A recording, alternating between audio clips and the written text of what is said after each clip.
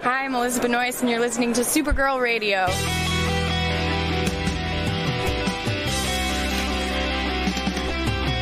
McGurk! I love typing. Not mess with my Google Docs, Meeksy. Supergirl Radio is going live every night of the week. How do you like it? Is becoming a human burrito a plus or a minus? I don't know. It does seem snug. I mean, they say you are what you eat. Kira. I love that. So I do a podcast called Supergirl Radio, and one of our segments is Lena Luthor, Boardroom or Ballroom. Because really? She looks like a boss in this coat.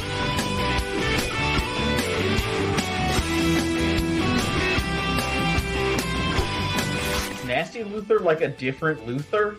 It's not just Lena being mean? No. Helen Slater here. So fun to know that you're hosting a podcast called Supergirl Radio.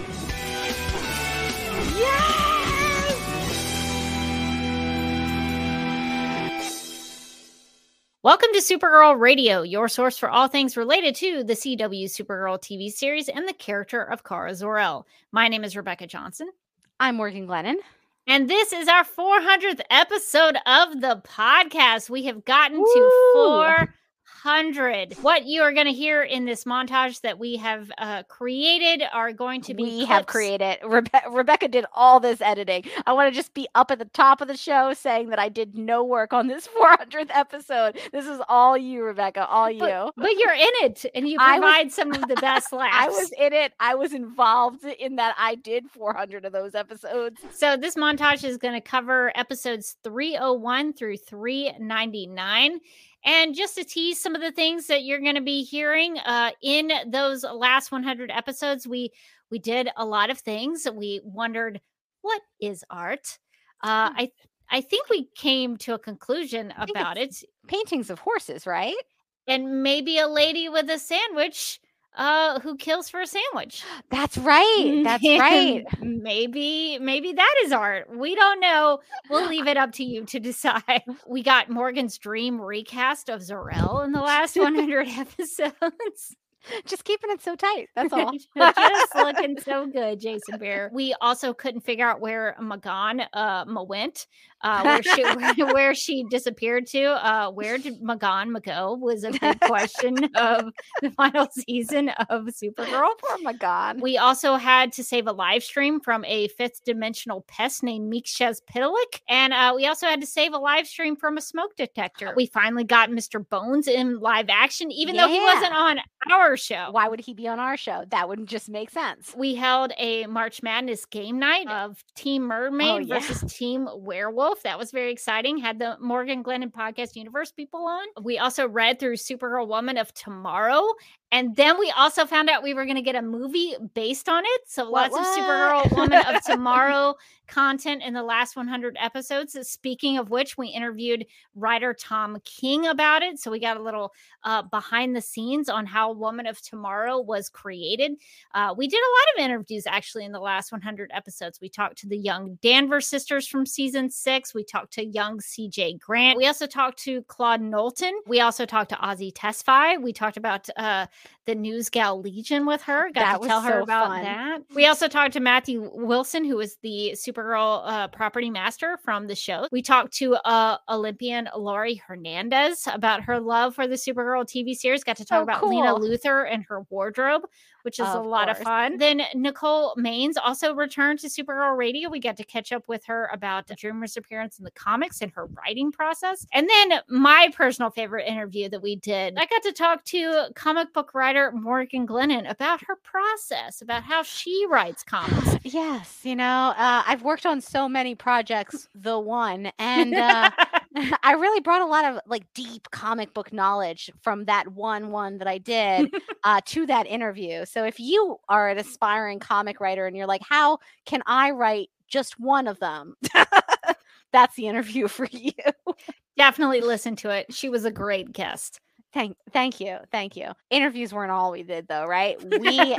We reviewed some fine feature films, cinematic classics, really. Cinematic classics, including, and you know where this is going. You know this is going. Buttons, buttons, A Christmas Tale. Holly and Ivy with Patricia the librarian. Patricia, poor Patricia. We also talked about Pretty in Pink for Valentine's Day, the start of Ducky Lex Luthor. We bought, in fact, a Supergirl radio brick at the Super Museum in Metropolis, Illinois. We had another Supergirl podcasters roundtable. That's always really fun. I was relieved that the other podcasters didn't know why Lex and Nixley turned into lizard people. That made me feel better about us. No one knows, and no one will ever know. I hope that if at some point in the future somebody asks the writers, they refuse to answer. Let it be a beautiful mystery to us all forever. Speaking of reuniting, we reunited with former Supergirl radio co-host Carly Lane. We brought her back onto the podcast. It was good to hear her perspective on the seasons that we missed with her. Good to see that she also had a lot of the same issues as we did, even though she wasn't podcasting about it week to week anymore. We did a Choose Our Own Adventures with a fictional time-traveling assassin named Fleur de Lis. And this is, I have to be honest, this is the part of the 400th episode I'm looking the most forward to, because I want to follow like the narrative journey of the Fleur de Lis saga, like all in one place. And I think this is going to be, it's going to take you on a magical journey. I think it's going to be amazing. Finally, we had to say goodbye to Supergirl on the CW Supergirl TV series. But then on the more upbeat side, we got to say hello to a new Supergirl in the Flash movie, arguably the greatest movie of all time. So much good stuff in the last 100 episodes of Supergirl Radio, and I've enjoyed it. Thank you, Morgan, for being on the podcast with me, being on these live streams with me. It's a lot of fun. And if you want to, I would highly encourage you to watch the video version, because then you'll also get a lot of the lab cats. There's a whole montage on the lab cats. So you kind of missed that a little bit on the audio version. That's true. You'll want to see the cats on the video version. So no matter how you watch or listen to the 400th episode, I hope that you enjoy celebrating the last 100 episodes of the podcast, and that you enjoy our 400th episode celebration montage. Typically, with a final season of television, you want to promote, hey, this is the last season. Usually. This is the last time you're ever going to see this show. Remember, Supergirl? Us neither. It's the final season. The final season. And then, like, Lex burns what does he burn onto the wall? It's an S shield. Is it an S shield? Yeah. Yeah. It looks like an S shield. Quickly, this whole thing is 8 seconds. And then you see Supergirl's face. Very briefly. You see a lot more Lex. Don't worry. You know that Lex is in it. And then Supergirl is kind of thrown in for a little flavor at the end. It's Katie McGraw in a red wig. And she's like, I am Lena Luthor's mother. And it turns out she wasn't dead the whole time. She faked her own death. She like went underground. She's like a criminal mastermind now. So she's the big bad. She's been pulling all the strings, and she's the big bad. And then we get like down the season, we get like an emotional moment between Katie McGraw and Katie McGraw, because she's playing both parts in this scenario. It's not hard. Good. Was I supposed to feel sorry for Andrea in that scene? I did not. I did not at all. I like no part of me felt bad for her. Right after they launched a VR platform that almost killed everybody, wasn't like the time for her to cry and be like, "Oh, my company!" Like you almost killed everybody. It doesn't seem like you care a lot about that. She's like, "I don't. My dad's mad at me." And Lena, I guess, because of her own experiences of kind of flirting with the dark side, seemed to really give up on, like, just really accept Andrea, despite the fact that, like, I don't know, what's the timeline on this show? How many days ago was it that Andrea tried to kill someone? Like actual murder. She's like, Lena, I do have to say thanks for talking me down from that murder. Lena's like, please, who among us, right? Lena should have taken the fifth. She admitted to some so-called crimes. Lex is charged with crimes against humanity. That's not a crime in the United States. Well, it is in the UN. It is in the UN. Yeah, the UN. It's in international law, but it's not a federal crime. It's not a state crime. He's charged with the murder of Dr. Jared and conspiracy with Eve, but presumably Lena is a co-conspirator as well. So I had a question about that because I was wondering why was Lillian not being charged? Why was Otis not being charged, or Lena? Like why was it just focused on Lex? Because they were just as much part of that as anybody else. I think it's because the Super Friends captured Lex at the fortress and they turned him over to the authorities, and Otis and Lillian weren't there. So they couldn't be brought up on. I think that requires a certain level of logic and real world common sense being brought to decisions that maybe didn't actually happen here. But can I flag what Daryl just said in the chat? Because he makes a really good point, which is that going backwards, Lena pled the fifth under circumstances where she could not plead the fifth. But here, where she should have, she voluntarily walks into the courtroom. Exactly. I was going to make that point. Herself. Yes, I was going to make that point. Will they eventually write an actual arc on Jeremiah's murder or nah? I'm thinking nah. Yeah, definitely. At Willie Belcher 6 says, don't know, giving up hope, too much drama. Which kind of sounds like a very beautiful haiku. Morgan, what do you think about the Phantom Zone having storage rooms? Once you start adding structures and buildings that aren't caves to the Phantom Zone, you open a book of questions that I don't know that they want you thinking about. Like, wait, who built that? Wait, where'd they get the supplies? Wait, did several people build it together? I thought everybody hated each other here and trying to murder each other. Wait, why would they build it? Wait, was somebody in charge and did they think about this? And where they put blueprints together and then they got and then they hired.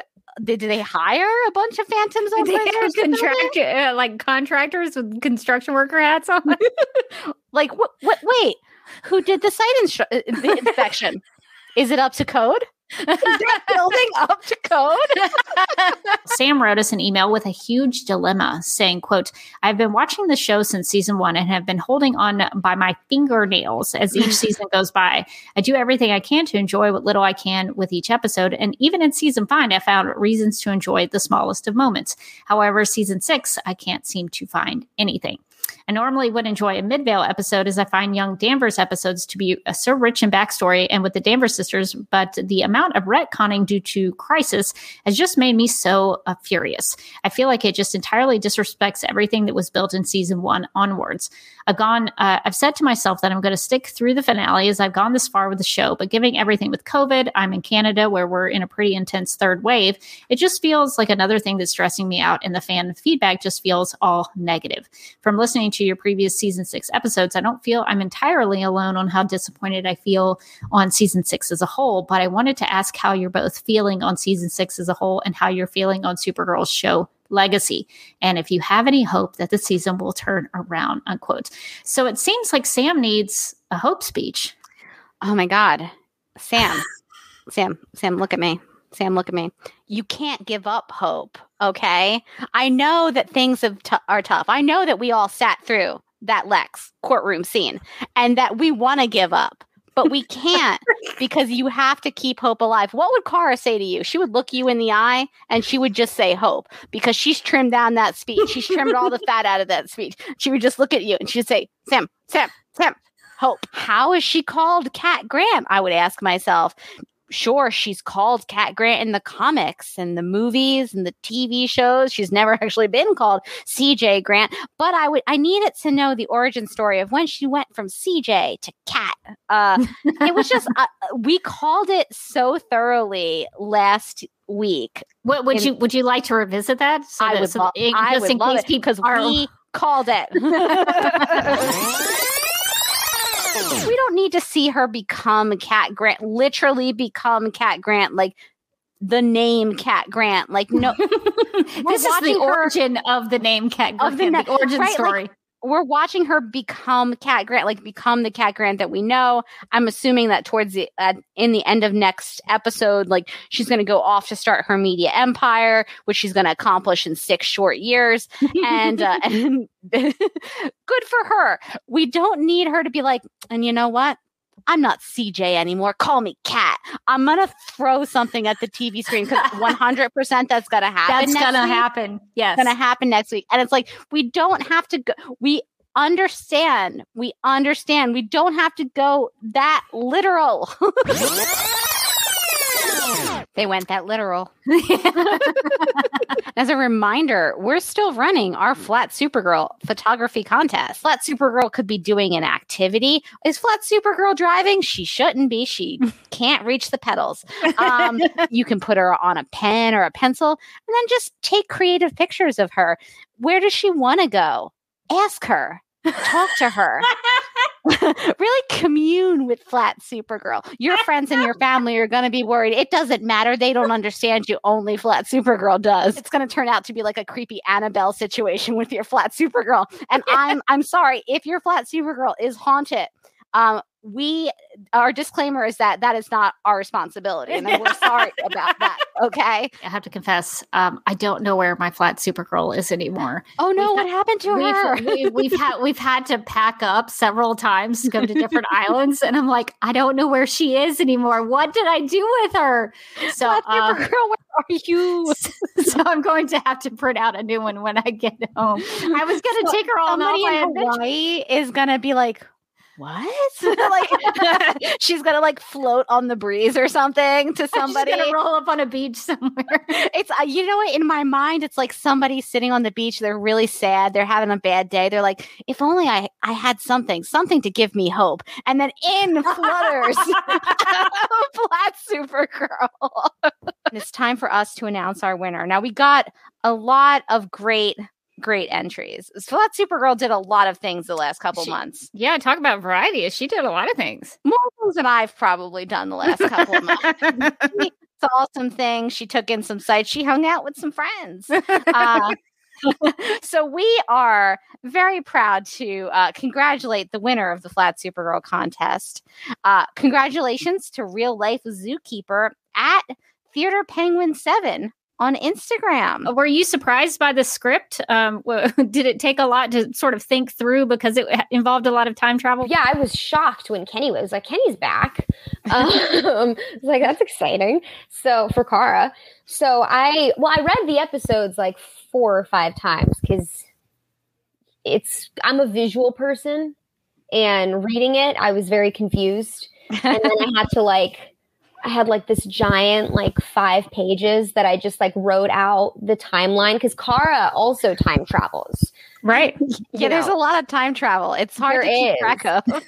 And so I had to write out a time and be like, okay, in these scenes you haven't time traveled yet, and in these scenes you have, and then here you're back. But I got it. It was like a little puzzle. It was kind of fun. Yeah, it was kind of weird to navigate, but seeing it made a lot more sense. The main responsibility that I felt was honoring her portrayal of Alex. And what was really helpful is when we got to Canada, one of the producers called both Bella and myself and said, so here are the most important episodes for your character that you need to watch so that you can understand where you eventually end up, and also so that you can just study the person that you're trying to play. So a huge episode for me that I pulled a lot from was the episode that Alex comes out and realizes that she's gay. And I studied a lot of her mannerisms in that episode and studied the cadence of her speaking. And I studied the cadence of the way that she walked and the way that she yelled at Kara. That was a very specific thing to get down. I did a lot of yelling at Bella. Listen to this, ladies. The audition was, all my lines were with Nicole. That was one scene, right? And it's Nicole listening to Silas as he recounts his backstory. My husband was falsely accused of theft. He was sentenced to 6 months in the strikers. That's different. So, see? They didn't want to ruin it. Oh. That's interesting. Yeah. It took Owen from me. That's all the same. Blah, blah, blah. I failed. Blah, blah, blah. And she says, I'm sure it can replicate your technology. That was Brainy's line, actually. And I say, the tech is the easy part. People talk about Strikers as a place where time does not pass, but it isn't what makes it terrible. It's the guards. Ha No phantoms mentioned. What does Cat Grant hate more? Whole milk in her lattes or eating at Chipotle? Eating at Chipotle. She hates eating at Chipotle. Like being around all those people, like germs. Like, no, thank you. The idea of Cat Grant standing in line at a Chipotle and then walking down the line, picking out what needs to go in her burrito is, I can't imagine it. There's no scenario in which that ever happens. Guardian the Comics has a little team of kids who help him called the Newsboy Legion. I'm not sure if you're aware, but they're kind of like a ragtag group of kids who he sort of adopts, and they're kind of street kids, and they help him out with all of his missions, and they're sort of like his confidential informants on the street. And so we at Supergirl Radio have formed a very big attachment to the Newsboy Legion. We love the Newsboy Legion, and we have been wanting to see if maybe Kelly with maybe some of these kids in the Heights could develop a relationship and form a News Gal Legion. Do you think that's maybe something that's possible? I love that. I don't think that they thought of that. But that's really cool. But the kids do. I guess there's a version of that because their storyline continues. Oh, this is so cool! I love that I can see all the imagery. I like that they have membership cards. I think is really important. Yes. That's so good. And member numbers, like number 49. It's very official. Yeah. It's an official organization. I think this is a spinoff I didn't realize I needed. I feel like Kelly is a very organized person and would actually give everybody a number, just keep track of it. I feel like Kelly's big into unionizing and ID cards. Yes, this totally feels like up her alley. If I'm honest, I don't think it was intentional, but these kids do play a big part, and they're not just guest stars; they recur. So they will continue to exist, and they are a big part of Kelly's story. So I guess there's a version of that. This was a great project because when you look at the original comic books, and you want to always you want to honor DC and their legacy and their mythology and their anthology. So if you look at the original comic books, you'll see that the Phantom Zone projector has a very basic shape because it's a comic book, so there's not a lot of detail in the illustration at that time. So I wanted to go back to that and say not everything has to be so complex. Not everything has to look so slick and high tech. That this Phantom Zone projector, I wanted to do a callback to the original comic book shape.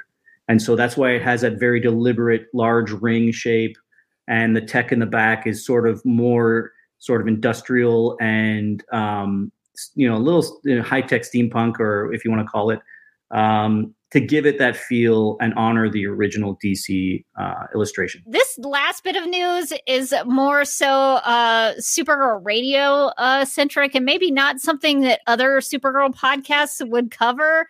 But this is something that's really specific. But this is the hard-hitting news that we're not afraid to take on, okay? We're not afraid to take on the tough, controversial topics.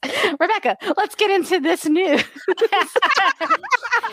So in our last bit of news, according to Deadline.com, quote, Judith Light will star as Blanche, I think, Knopf, co-founder of the Knopf Publishing House. Knopf, who was married to publishing giant Alfred A. Knopf, is widely credited with bringing in Julia Child's, hugely successful Mastering the Art of French Cooking book. Knopf worked with a swath of top writers during her career, including Sigmund Freud, Albert Camus, John Updike, and Raymond Chandler, as well as Julia Child. HBO Max picked up to series Julia in January after ordering a pilot. The 8-episode series sees Happy Valley star Sarah Lancaster play Child, with David Hyde Pierce as her husband, Paul. The series is currently in production, unquote. So I thought we should really address this. Because I have a sense that maybe we're not going to get Judith Light in the final season of Supergirl, and I'm a little heartbroken about it. Listen, I love and light to Judith Light. This seems like a great opportunity. She's going to kill this part. I know it because she kills everything because we damed her. Do you remember? We damed her. We have previously damed Judith Light. So I know that she's going to really take on this role and make it her own. But for us here at Supergirl Radio, there's a sadness to this news. Because it means that she will probably not be available for the guest star that we all want and they need, I think, going into the last stretch of episodes in Supergirl. We've asked for so many things during this podcast. What is a little thing like bringing on Dame Judith Light just for us? I know we have a lot of Judith Light super fans on this podcast as well as ourselves, so we just like to give the occasional update on what she's up to. I think it's cool that they are giving her a little bit of color. It looks gold. And of course, on our Guardian character spotlight, we talked about the different variations of Guardian. There are many, actually. And one of them is the Golden Guardian. So so this may be who she is. I'm a little disappointed it's not Hornblower. That would have been my preference. Right there. It was right there for the taking. I mean, she could have had the horn. She could have used it to, portal herself into different dimensions. I mean, that would have been great. She could have kept the shield, but imagine the power of a shield and a horn. Then she could be everywhere she needed to be to give people therapy. You would just hear it like you would be like having an existential crisis, and you hear like, and then suddenly Kelly's there, and she's like, "Tell me how you really feel about this." My great fear is that there's a Superman show every 10 years. There's always going to be a Superman show every 10 years. They can't help themselves but to do a Superman show. But a Supergirl show might be harder to get again. And I think we were very fortunate to get a Supergirl show in the first place. So my great fear is that it won't end well, and that we won't have another one. So I'm hoping that, my greatest hope for the show is that it just really sticks to the landing and tells a really good Kara story by the end of it. Because it does frustrate me a little bit that, we have all these great characters, but sometimes I feel like the show puts too much emphasis on the other characters. Mm-hmm. And there's not, like, there was an episode this season, Welcome Back, Kara, and it had a lot of Kara in it. And I was so shocked that there was so much. I mean, it was an episode about Kara, and I was loving it. That's probably, to talk about my favorite episode, I think Welcome Back, Kara was my favorite episode just because it dealt with Kara's fallout from being in the Phantom Zone and really dealt with her emotions. So I think that's one thing that I hope the show kind of leans into it. They're going to have to, get Kelly to be Guardian, and they're going to have to probably do some romance with Alex and Kelly. And I hope they, adopt that little adorable girl that we met at the foster care home. So they have to, touch on all these other characters and kind of wrap their story, which is hard for the final season, to wrap up all of the characters and have everyone in a good place by the end of it. So I'm curious to see how they get there. We need to catch up on Morgan's thoughts on the episode she missed while on her honeymoon. So what I thought we could do is I'm gonna prompt you with some topics, and then I'm gonna give you 2 minutes to talk about whatever you think about those topics. Kellex turning into Garbage Man. Chef's kiss. Just chef's kiss. That was probably, for me, I don't think that this is a shock, the highlight of the last 3 episodes that I watched. Kelly's motivation to become Guardian. Go. Really big opening for the news gal or news boy Legion there. I mean, if they didn't set it up, if that's not her happy ending, I don't know what is. Put a newspaper into those little orphans' hands and let's go. Esme, the sassy foster kid that Kelly meets in the foster home. Go. I mean, they gave her even a better origin story for the name Guardian than they did for James. He was just like, I think it's like, Guardian will be my name. And you're like, all right, James. And now you have a cute little sassy foster kid going, you're like our guardian. She's like, I like it. I like it, even though it was James's name, but I'm stealing it. William Day's off-screen girlfriend. Go. Is this like a situation where it's his girlfriend, but she lives in Canada, and you can't see her. You can't see her. No one sees her. She's really busy. Lena investigating her family history. When she said, she was like, I'm going to investigate my family history. I'm going to go back to, and I whispered, Ireland? and then she said East, and I was like, no, that's not where you're from. The people in the chat really liked this format. We should maybe do this again. I have not been this excited about a villain in so long on this show. And I think it's because in season 4, the villain was bigotry. And season 5, society. And season 5, the villain was technology. And so there was no real the real villain personal villain is systemic injustice. It's like, yeah, we would love to get rid of that, but can she punch it? Like, I think there was Katie McGraw in a wig that was definitely eating her face. That wig had plans to just devour her whole. Oh God. Oh, it hurts to look at. It's like a solar eclipse. You really shouldn't look directly at it. My favorite thing about Andrea, when she had that phone call with Lena, she told Lena, "You are your mother's spitting image." And the wig is like, it's not even on her head. That's, I think, the more important thing. It's like precariously perched. It's like if you were wearing a jaunty hat and you wore it a little ajar, like a little sideways. What does the chat say? Katie McGraw's Elizabeth Walsh wig. Is it working it or wiggy? We got a lot of wiggies in the chat. Just want to share these for posterity. There's a hard wiggy from Paula. Wiggy. The wig itself was just... It was like its own character. I think it went through its own character progression, its own character arc. It starts out happy. It ends up sad. I love that wig. That wig is so great. And God bless it. I hope it does well for itself because it's clearly a sentient living creature that's just on her head. Sarah, Anna, Morgan, and I have talked about the wig. What are your thoughts on the Elizabeth Walsh wig? It conjures up like theme songs from 80s show, like Full House. That wig was doing like a whole performance, but I could also see that wig like laughing by the Golden Gate Bridge with all of its wig children. Like, yeah, and like tossing a hat in the air. Like, the wig takes off its own hat and throws it in the air. That's what I'm saying. You're going to make it wig. Yeah. What if she inherits the wig and that's what gives her powers? Because here's my thing. And then she has to put the wig on. Listen, I've moved past the wig, but can we talk about... Have you? I haven't.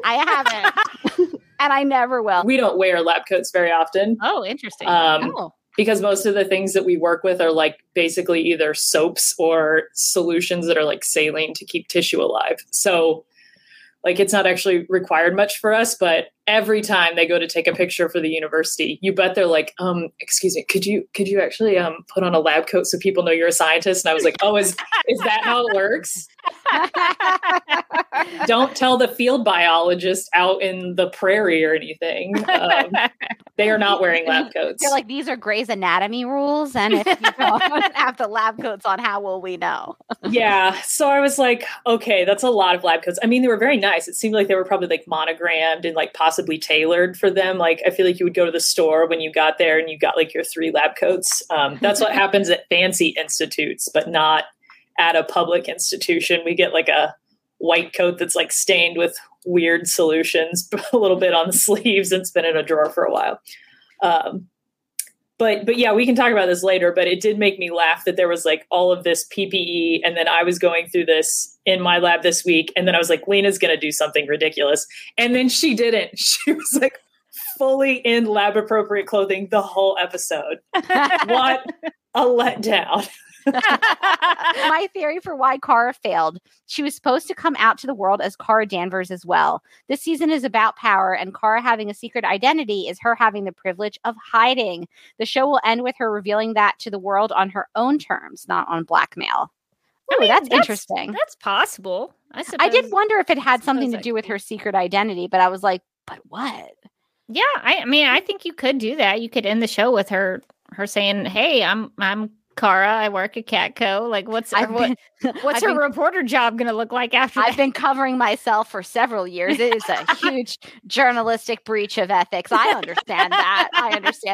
I thought that they had settled on not doing it.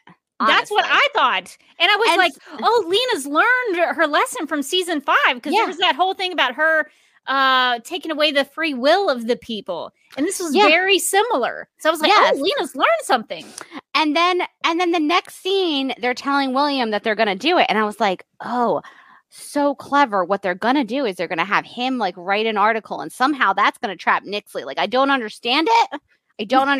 But they're playing on a different dimension. 4D chess. As me. Yeah, 4D chess. Like, I don't get it. I don't know that it makes sense, but I'm like, this is a clever plan, probably, maybe. and then we come back from the commercial break, and I'm like, I love how resourceful these guys are being. I like how they're playing everybody. They're playing William, but they're also playing Jean. They're playing Alex because they're not in on it either. It's just a Carolina thing. They're like winking at each other. I'm like, yeah, girls, yeah. And then they do the exact thing I thought that they had agreed not to do. Yeah. And then I went, oh no. I've misunderstood something very basic. So I watched the whole episode, and when it got over, I literally rewound back to that scene. And I have to tell you, despite having watched it like twice, maybe almost like ranging towards 3 times, it still wasn't entirely clear at the end of that scene that they had decided to do it. Even if you do something morally wrong, but you do it with people knowing about it in the public, does that make it less morally wrong? Still wrong. That's the thing that I couldn't get. It's like, if I decided to I don't know, slash your tires, but then I wrote you a note and I put it on Facebook or something. I was like, I just slashed Rebecca's tires, and the reason I did it was because I was mad at her. Like, it's still not a good thing that I did. Who cares if I did it in the light of day? I still did a messed up thing, and you're very justified in being angry at me. Like, it just doesn't make sense. Always talking about bacon, but he never brings any baked goods. Like, I feel like that's kind of William's vibe. Like, he's like, oh my God, I just made the most amazing quiche. And they're like, well, where is it? Oh, just me and my girlfriend, who's totally real. We just had it. We had it. We shared it. I took a picture on Instagram. Did you see it? Oh, no, you don't see it? Oh, it was in stories. It was over 24 hours ago. I guess you just don't check my stories enough. Like, he never posted it to stories. He never made that quiche. We are live and wired to discuss and review the Supergirl Season 6 episode titled Hope for Tomorrow. Lots of hope in Supergirl. Maybe not so much anymore. But I saw the title and I was like, Hope? Is she back? And no, she wasn't back. So no, thanks for nothing, Supergirl writers. You know what could have helped this episode is if Hope suddenly showed up and was like, it is me. I am the totem. Lena, who is like really embracing her witchy ways. Her hair's crimped now. She's like really just going into that witch vibe. The witch vibe is apparently like your hair is like not poker straight anymore. Now you got a little curl in it. The curl is nature, taking hold. She's also looking up charms about complexion elixirs. Sure. I wasn't exactly sure what that had to do with anything, but well, you know what? She may or may not be poor now. And what better way to make your money than with like YouTube makeup tutorials, but like with your witch powers? And I think she's going to monetize that channel real fast is the thing. I just love that you paused that to see what spells she was looking at and that they made no sense. I like that. I like that as a whole vibe for her. And she's like, well, why can't you just take all their nukes? Like, why can't you just take all the nukes in all the world and get rid of them? And Supergirl's like, well, I can't. Like, I have I've sworn oath not to. And I went, okay, all right, let me clarify. Okay. She says, I am forbidden from interfering in human history. Morgan, do you know what that's from? No. It is from the Christopher Reeve, I think the first Superman movie, where he's told, I think by Jor-El, I haven't watched it in a while, but Jor-El tells him not to interfere in human history. That I don't think applies to Supergirl. I was trying to think, has anyone ever told her that? Is that anything that... I know Superman fans are gonna latch onto that, and we're gonna recognize what that is. But has that ever been established in the show? So Supergirl? So I have the memory Who of told Alex her that? after she got memory wiped. So it's Swiss cheese, basically. I'm microwaving staplers on a daily basis, but I'm pretty sure that nobody ever told her that even once in this whole entire show. But she said it with the confidence of a writer who is like, I think we've established that. You haven't. And also, she interferes in human history all the time. Arguably all the time. A couple episodes ago, not even that many episodes ago, she was going to a city council meeting to get a building rezoned. Martian Manhunter says that he and Brainy will fly the missiles into the sun. Oh, no. And I thought, oh, no. Why is Martian Manhunter doing that? Yeah, Isn't his weakness fire? His one weakness is that he's scared of fire. The Not sun anymore. is the biggest fireball that we know of. Not anymore, Rebecca. He's so brave. Why would you have Martian Manhunter fly something into the sun? Because they don't remember that he's afraid of fire is the thing. They don't remember that at all. His whole civilization burned. No, that's why he's like the last Martian, except for Magan. His whole race of people, except for the white Martians, burned alive, and they were going to send him into the sun. Can we start with Nixley's diabolical plan to like kidnap William Day? Like, yes, like, let's. I'm gonna hit them where it hurts, right in their heart, the heart of the team. This guy. How are they going to fix this mess? I hope this leads to something better. Me too. We all do. We're all listen. What we can take from this, I think, is that we're all in this together. Just all of us on this boat. El Mayara. Here's Mark's snap judgment. On the eve of the Supergirl series finale, you are abducted by relatively kind aliens. Always something with these. Okay. You are allowed to bring one loved one with you, and they promise no harmful experiments or nasty probing will be performed, but you will never return to Earth, and you will never see the rest of your friends and family again. Or you find out how Supergirl ended. Okay. Or before the series finale, you take a job as director of social media for the CW Supergirl and Supergirl Writers Room accounts, meaning you're the one who has to read and respond to Twitter and Instagram, and you sign a contract that makes the job impossible to leave. Then, in the series finale, the following happens. Kara decides a totally free and available Mon-El is the true love of her life and goes to the 31st century to be with him. Nia and Brainy stay together in the present day. Alex and Kelly and Esme live happily ever after, and William's Canadian girlfriend turns out not only to exist, but is revealed to have been Lena all along. And the two of them go off into the sunset, making googly eyes at each other. Now, the question is, do you get abducted by aliens? Or do you become the social media manager of Supergirl after that finale? If we can't follow this, I feel like that's a big problem for the show. Like, not only do we watch it every week, we then talk about it every week, like extensively. And I'm still struggling to follow what's going on with these totems. And I make beautiful Google Doc notes that have highlighters. Yes, you take extensive notes. I pause multiple times to yell at my husband about how it doesn't make sense. Why won't it make sense? I just don't understand. Like, if we can't follow it, like the person who's just kind of idly watching the show, what hope do they have? I feel bad for that person who's just like, I don't know. And then they got the soap, but then they lost the soap. And I guess now the soap's the child. Do you think that's actually a blissful way to watch the show? Yes. At Mark HB PWM said, honestly, I liked it. I've accepted that the totem rules are Calvin Ball. What's Calvin Ball? It's related to Calvin and Hobbes. Calvin Ball is a game invented by Calvin and Hobbes. Calvin Ball has no rules. The players make up their own rules as they go along, so that no Calvin Ball game is like another. Rules cannot be used twice, except for the rules that rules cannot be used twice. And any plays made in one game may not be made again in any future games. I like the idea of him being like, oh my God, I wrote you a love poem and here it is. And Nixley just being like, yes, it's great. It's great. And then he like leaves the room and she's like, oh my God, this is not good. I don't know how to tell this is not good. And he's like, Nixley said my poetry is great and I'm really going to lean hard into it. And she's like, what have I done?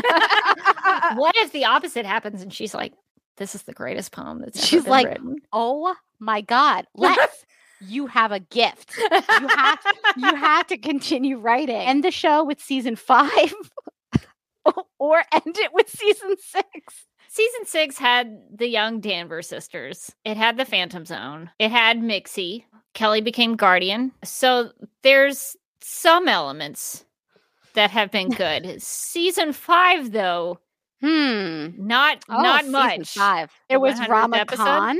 Oh, there was Rama Khan's Rama Wine. Okay, there was Rama Khan in season 5. There was Hope. But that's about it, honestly. Yeah. For me, I think season 6's good outweighs the good of season 5, although the Rama Khan mention is a really strong selling point. I guess I would have to say season 6. This is a really tough one because I feel like if you go out on the season 5 finale, you spend forever wondering who is Leviathan? And you don't the head of Leviathan. Who's the head of Leviathan? You don't get the closure of it doesn't matter, no one cares that you got in season 6.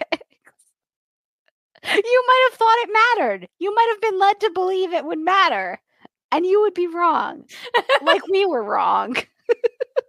We get a truly epic season 6 finale, which introduces everything you've ever wanted on the show. Comet the Super Horse, Snapper Car Snapping, Director Bones, Supergirl as a soap opera star. All of it that you both get to podcast on, but you have to end the podcast following the final episode forever, or you get this junky season, but can get to continue doing the podcast as long as you both want to. Oh, that is not fair. That's not fair. I think actually some of our better episodes of the podcast are the ones where we really didn't like an episode. That's true. So I think I would rather take the junky season, but continuing to do the podcast. I'm going to go the same direction. I think that sometimes the podcast really comes alive when you're angry. The last 3 seasons of Supergirl is a constant feeling of deja vu. It's like you're watching the same season over and over again, only it's getting worse. Did we know about this bridge? They did mention the Omega Hedron. They mentioned the Fort Ross crash site, which I was like, okay, so they do sort of remember season 1. But did the Omega Hedron, somebody in the chat let us know, did it explode? Because that's what it sounded like. I just remember General Lane and Maxwell Lord having it at the end of season 1. And then it felt like it was like a thing that they were setting up for season 2, and then it moved networks and maybe some ideas about what season 2 was going to end up being, and then it never came back into play. So I was surprised when they were like, yes, when the Omega Hedron exploded. I was like, on this show? That happened? So for plot reasons, they made up this bridge and then tried to gaslight into us to believing it existed all along. Because they do have that power. They do. And they're not using it responsibly. So are we Mon negative for this episode? You know what? I'm Mon neutral, I think. I might have even been skewing towards Mon positive. Oh. He had the beard. He did have the beard. Always a plus, helps with the Mon feelings. And then he did his little cape trick, which was great. I liked that. He was like, look at Kara, look. And she was like, you're still doing it great. And then at the end, he was like, I will never see you again. Good day. And I was like, okay, weird flex. You're not leaving me. I'm leaving you forever. It's like, you're a time traveler. You can come back when, okay, bye, I guess. She's, hey, Mon-El, are you going to come to Alex and Kelly's wedding? Do you have some time? Never in this lifetime. Goodbye. The over dramatics of that statement completely unnecessary. So unnecessary. She's like, I didn't even ask. She was Listen, not only am I not coming to your sister's wedding, I will literally never see you again. But it was great. And she was like, okay, goodbye. It's like, what an uncomfortable moment with your ex-boyfriend where you're just like, I'm just trying to be normal, dude. I'm just trying to be normal. And you're taking this to a 20 and I'm at a 9 here. Like, I don't know why it has to be like this. I saw an interview with Katie McGraw where she was like, I'm at a completely different wedding than everyone else. Katie McGraw said that Lena looked like a Colombian drug lord. And she looks like the rich wife of a mafia don. She looks like she came out of like a Real Housewife situation and then rolled into a Hot Topic. She looks like the fanciest goth at the ball. Lena Luthor has showed up completely dressed for a different occasion than everyone else, one last time to give me joy one final time. And I love it so much. And I hope she never changes. She started the Lena Luthor Foundation. What does that do? What is it? The logo of it gave me no indication. It's just like a tree. Maybe the Lena Luthor Foundation is bringing magic to the masses. Oh, yeah, possibly, yes. She's just like she's handing out twigs for people to sniff. She's teaching young girls to make poultices and live off the woods, like these are the berries you can eat and these are the berries you can't. Maybe she has like a summer camp for a witch's summer camp. I think we're really pitching a spin-off that I would actually like to see. Like starring Lena Luthor and the camp kids. It's called Witch for a Summer ! And starring Lena Luthor, and she's got like a little camper's outfit with like a little whistle around. Yes. I think this is a perfect endpoint for Lena. It makes total sense.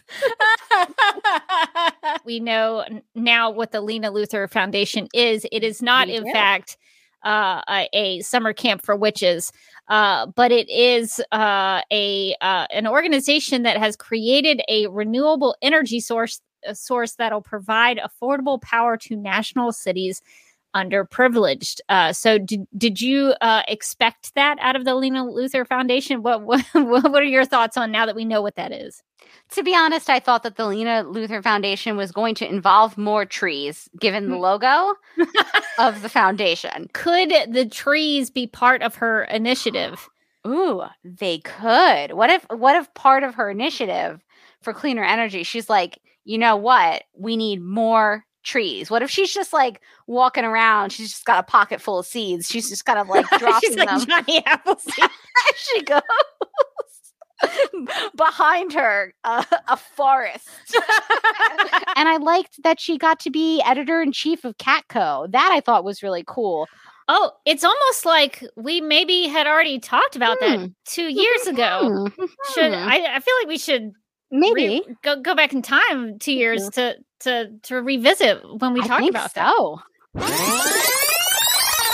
I never really thought about this until now, and I don't know why. But now, if it was my show, I would have Kara's endpoint for her to be the Cat Grant at the end of the show. Yes. Am I late to this party? Oh, I like that so much. Did everyone else come to this conclusion before me, and I've just now had this realization? I mean, I don't think so. I think this is something that we're discovering right now. We are the only ones who have thought about this. We are the only people who have ever thought this thought. How dare you, Rebecca? At Super Sidekick says, please explain Lex and Nixley becoming lizard people mid-battle. I'm so lost. I'm glad that this was brought up. When I was watching the episode, I screamed, what, why? Why is this happening? What, why? And it was really never explained. The Nixley one is much more lizardy, and also it's a lizard with bangs. I didn't know that a lizard with bangs was something I needed in my life until I saw it on Supergirl, and then I was like, Lizard Girl, you working it. At SL Fricky said, hope. Oh. Eh? At out of 7 all-stone totems, how many all-stone totems would you give Supergirl season 6? 2 or 3 all-stones? Maybe.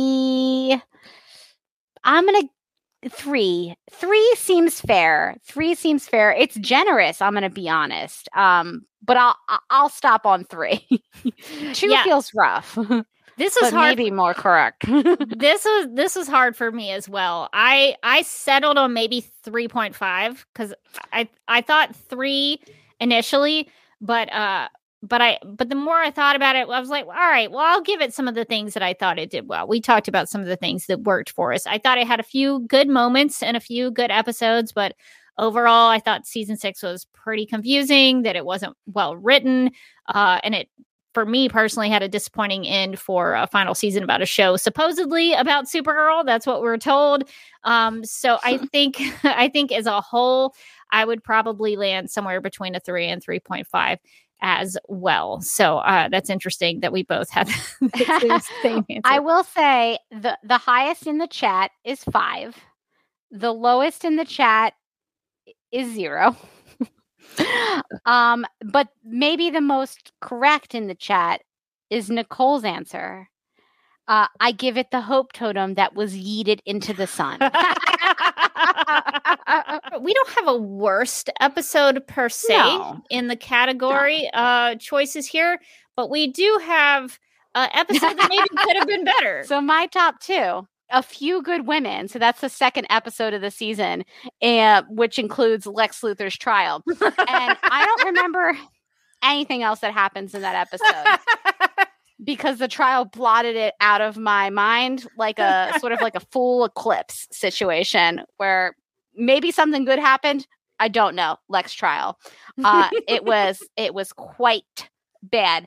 And then then my second my other one that's in contention right now is Hope for Tomorrow, which is where she throws the hope totem into the sun, just into the sun.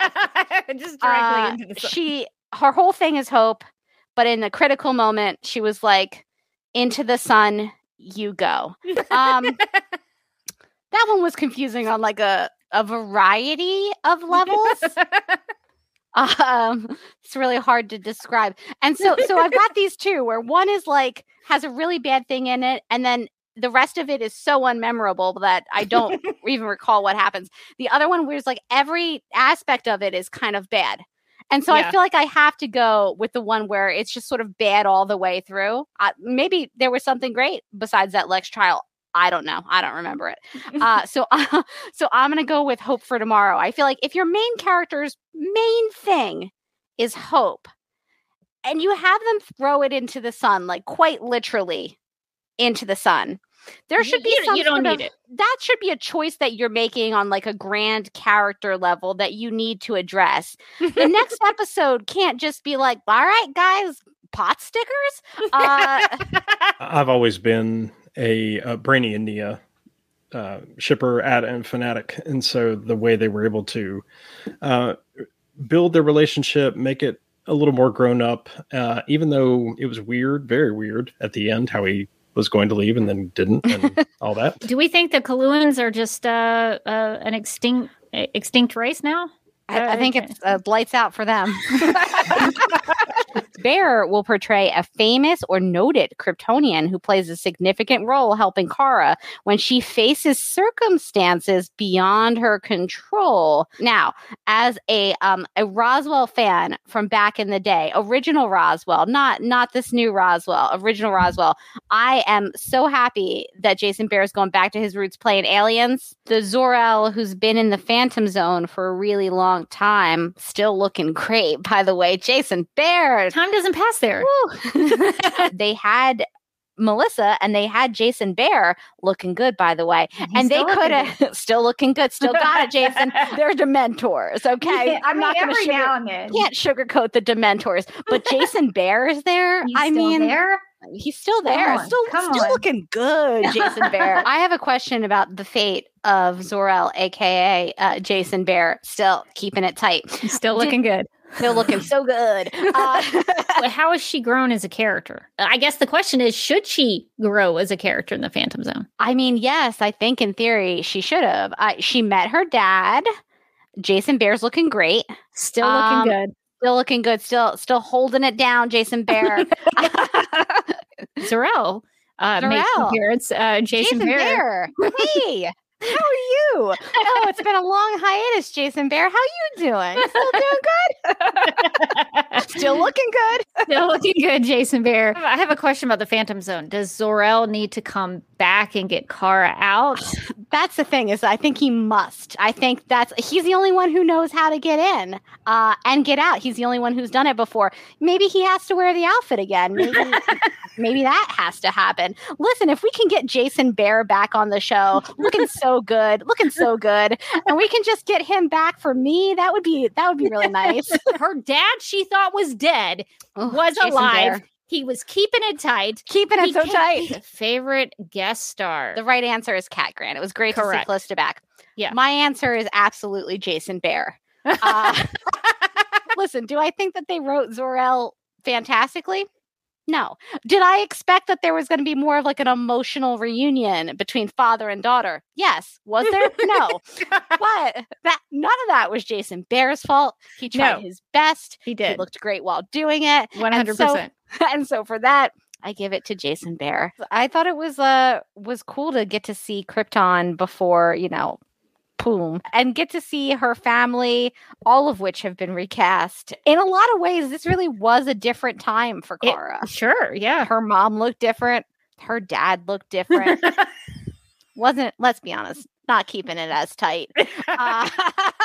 Better portrayal of Zor-El, Robert Gant or Jason Bear? I liked Robert Gant. I thought he did a good job, but Jason Bear really brought him to life, I think. Jason Bear really brought the gravitas to the role.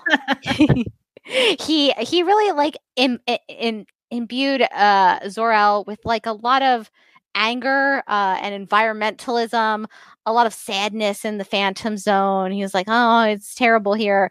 But also looking so good for a man who's been stuck in the Phantom Zone. What you doing? What's your fitness regime there? He's like, listen, every day I run miles being chased by Dementors. And it's like, well, it's working for you. They should definitely keep Magan around, though. At Anthony Nia said, a solid episode with a great cliffhanger. My only question is, where is Magan?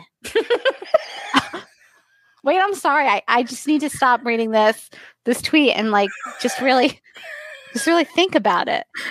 Oh my God. Did they ever explain? Okay, I'm sorry. Anthony says, now AWOL for 7 episodes. Supergirl being in the Phantom Zone means that Supergirl's not in National City, and that could be a problem. It was just like everybody was just like, oh well, gotta find Supergirl. It wasn't you didn't see Magan's out there patrolling. So that's no one's even brought her back. No one's even brought her in. No one's even said, Magan, listen, you can stop patrolling. Poor Magan is still out there patrolling. Alex is a talented painter, a skill that she's kept deep inside. She, while she was getting her PhD, but also rising up the ranks in the DEO, it was a very stressful time for her. She also had a drinking problem, all simultaneous. And she would go home and sometimes just to let off steam, she would paint fairies. That was kind of what she was best at. And so in this case, she's like, who we really miss, who all of us really miss, and we don't know where she is Magan. So I'm the closest you're gonna get to Magan is I'm gonna paint her on your wall. None of us remember to wonder where she is or ask about her or just check in on her. But she's there on your wall. So don't worry, she's just fine. One presumes, can't know. I was trying to think of how they could use that in the story. And what I would do is I would have Magan stuck in the painting. What if you just heard from the corner, guys, it's me, help. That's why we haven't seen her. She's stuck in the painting. She's stuck in the painting. Supergirl, she disappeared for months on end and nobody even talked about that. Nobody seemed to miss her. Yeah. Nobody even noticed. You know why? Because Magan was out patrolling. Somebody was still protecting the streets. You know what, Rebecca? She still is. Would you rather find out who was the leader of Leviathan or find out where Magan has been? Or find out where Magan, where did she go? You can't have Supergirl without Supergirl. The better option would have been to like try to pitch a spin-off. Yes. With like a character from Supergirl. So you try to pitch the Dreamer spin-off or the Sentinel spin-off or the Space Dad spin-off. He's finally going to find Magan in that painting. That would make such a great show. Like his search for Magan. Like, where is she? What is she doing? I would watch that show. He's like, I was told in the future that we have a child, but how can we if I never find her? New Rachel says it's kind of like a sci-fi room of requirement, which is kind of like Harry Potter. So we're really just digging into the Harry Potter mythology, which, you know what? I don't even hate it. Like, I think I'm fine with it. I think it's cool. Let's do it. There's not as many owls as maybe there could be. I could maybe use some more owls. I mean, if we're going to go full Harry Potter, I mean, at least give us some pet owls. What would you rather have happened to you? So these are the options. So the first one is you're imprisoned for 10 years after accidentally posting a copyrighted song on a podcast, and you are forced at gunpoint to steal uranium in a work release program. So that's your first one. Or would you rather be attacked repeatedly by an owl just because someone's mother doesn't like you? So I think I'm going to go in prison for 10 years because at least I'll be away from an owl attacking me repeatedly. An owl, one owl. I can fight an owl. It doesn't say a lot of owls. It says that's true. An owl. So one owl comes at me, head mask. Like, so you're fighting for your life is what you're doing. So Eliza shows up out of nowhere. She's got a gun. She's killing some owls, and she says, I forgot about the owl. She says it's like it could be a Kryptonian. How? What? How does that make sense? It doesn't. Because she's got a gun. How does shooting owls with a gun make her like a Kryptonian? I mean, maybe he likes being a trash monster. Maybe he's like just coming in with like some takeout in his hand. You can't see it. He's like, hey, you guys, game night. And everybody just freaks out. Everybody just assumes the worst. You see a trash monster and you think, run, hide. But maybe he just wants to hang out. Yeah, maybe he's a nice trash. We're being too judgmental of the giant trash monster. I think Garbage Man probably has his reasons. I think we're prejudging Garbage Man. I think we should just let this play out. I did like seeing Calyx again. I was like, hey, buddy. Didn't really know the future, what the future was going to hold for Calyx. Murdered a couple times. Garbage monster. I completely forgot about the garbage. I only remember the garbage monster because we spent like 20 minutes parsing the trailer one time, and I like took the brave and bold position that the garbage monster was misunderstood, and then it turned out the garbage monster was misunderstood, like just a stupid joke I was making, and it was Calyx. Because I'm asking the question, the question that Liz Lemon as Mrs. Donaghy in the season 5 episode of 30 Rock, she asks, what is art? And Jack Donaghy says it's paintings of horses. That's what he thinks art is.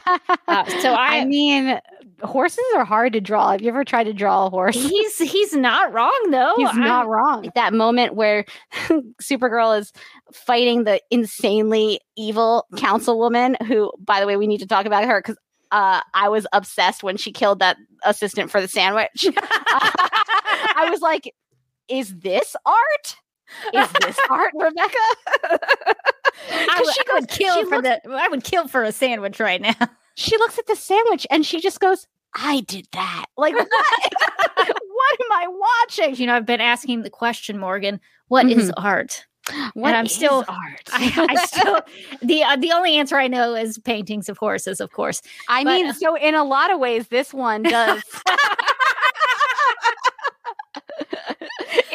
It checks off all the boxes. Is it emotional? It made me feel something. Does it have a horse in it? check. The saga of Fleur de Lis is very complicated and it has a lot of depth. I can't wait until like our 400th episode when we get like the complete. Yeah, there will be a Fleur de Lis saga montage for sure. It's going to be great. Disclaimer for snap number 2. Okay. Always good when there's a disclaimer for a snap judgment. What are you doing to us, Anna? Okay. She said, I struggled with this snap. I know the councilwoman is supposed to be the villain. I personally find all villains interesting on these types of shows. And I know this was a serious topic, but I want to treat this villain the same way I would treat any other villain on the show. Other villains have tried to mind control the planet and kill Supergirl, but I'm aware this villain is supposed to be worse than those villains due to real world issues. Okay, so that is Anna's pre-snap disclaimer. Amazing. Really pioneering new avenues on the snap judgment here. Innovating in the world of snap judgments. Anna is an innovator. Okay, so during a live Supergirl radio live stream, you remember that your real name is Madeleine Delarue, and you are actually from medieval France with a spouse and children who love you. And then a temporary portal opens behind you, and you have 5 minutes to decide whether to return home.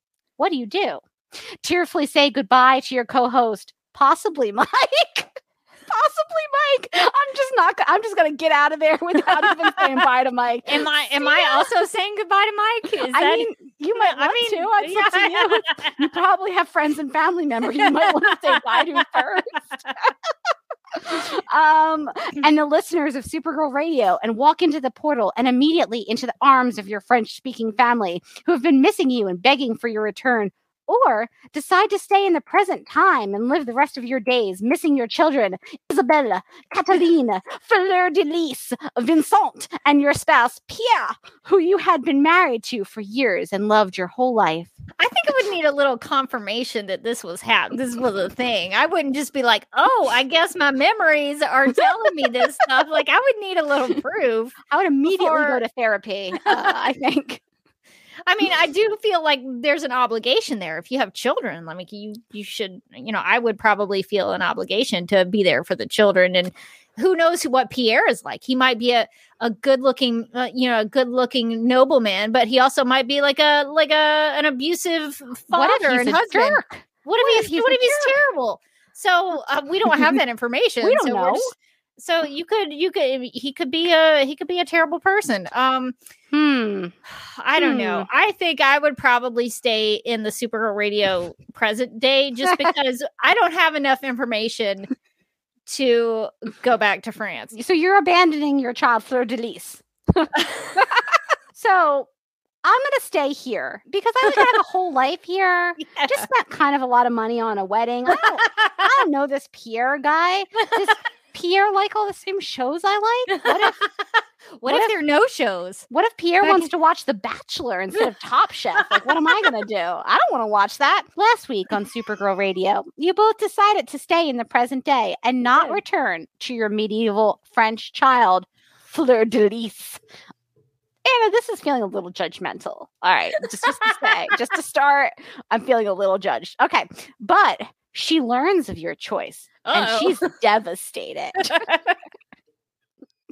I'm really sorry. Hold on. I gotta get it together. Okay. She spends her days learning to understand time travel, which unfortunately leads her to become a hired assassin in France in order to afford the funds to build a time travel machine. On her 14th birthday. Wait, she's 14 and she's a hired assassin? It's brutal. We left Fleur all on her own. My God, what have we done? Oh okay. My gosh. On her 14th birthday, she finally makes it to the present day after years of hard work. 785 murders. Holy cow. Wow. That's serial killer stuff. She is I don't want to mess with her. And confronts you in your bedroom at 4 a.m. In a teary monologue, she says, Mayor, why did you not pick me? All I wanted my whole life was to be good enough for you, but you didn't love me enough to come back to me. What do you do? Tell her she's right and that you didn't love her enough and will never love her enough, and tell her to leave your home because it's the middle of the night. or embrace her in your arms and apologize and offer to let her live with you. So what are we doing with our wayward child, Fleur de Lis, who is murdered over nearly 800 people, who has built a time travel machine, who has showed up in our bedroom at 4 a.m. to be a little judgy about our life choices? What are we doing, Rebecca? I am going to choose, tell her that she's right and that I didn't love her enough and will never love her enough, and tell her to leave the home because it's the middle of the night. She's killed almost 800 people. She needs to go to jail. Twist. I'm going in the opposite direction. It's 4 a.m. This little killer is in my bedroom, and she's like, Mama, love me. If I'm like, listen, kid, not only do I not love you, I've never loved you. She's gonna kill you. Definitely gonna kill me. So instead, I'm going in another direction. I'm gonna be like, oh, mon chéri, come here and give Mama a hug. I like that there's like now a continuity of our snap judgment. Are we ready? It's about to get weird. Last week on Supergirl Radio, you were reunited with your French child, Fleur de Lis. You soon discovered, due to the lack of forensic evidence, it's not possible to arrest or charge her with any crime. But that is okay, because you soon realize that she is a very polite and conscientious child. Oh, this took a turn. Okay. Great, Anna. I like this. She murdered almost 800 people, though. Let's not forget. That's where the snap judgment ends, right? Like, she's a great kid, right? Okay. Right, Anna? That's what All we're right. going with. Okay. You enroll her in the local public school, and her teachers write you long emails of gratitude for giving them such a diligent, hardworking, and scientific and mathematical genius of a student. At home, she does all her chores promptly and makes you traditional French meals and delicacies.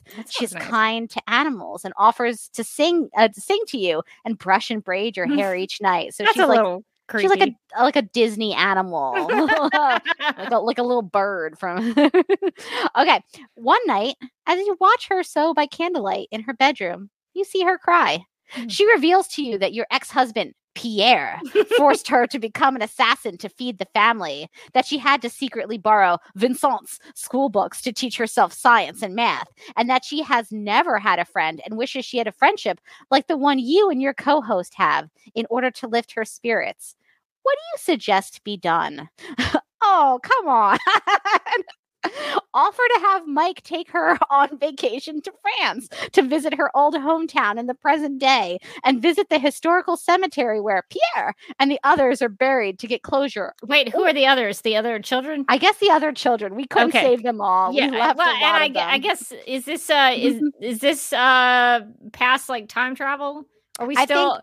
So she's from the past. Yeah, and but is this a continuation of like our previous Snapchat? I think so. Yeah, okay, I think so we're operating under the premise that this is time travel. All those people are already dead. Pierre, all the those other people children, super dead. They've already died. Yeah, okay. They died. They died in the past, but Okay. she made it to the future because she's diligent. She killed murdered a lot 800 of people to pay for the time travel machine.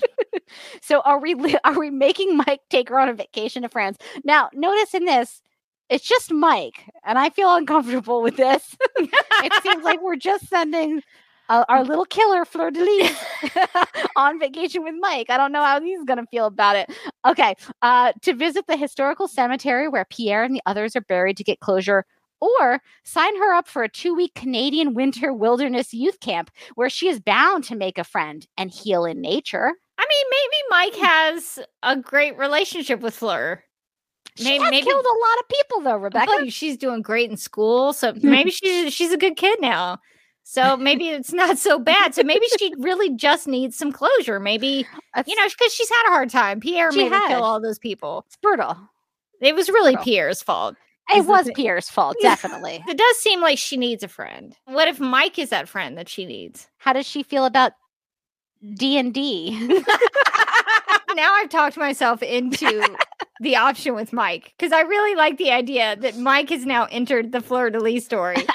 and have brought him in. Well, I'm glad that Mike gets to go to Paris in that scenario. But I think I'm going to send my little killer to the Canadian wilderness. The thing is, I think she's going to make a lot of age-appropriate friends. But the other thing is, I think that she's just going to like, pun intended, kill it out there. You know what I mean? Like if she needs to go hunting, she's going to be like, I got it, and just like pull a knife out of nowhere and like just take care of business.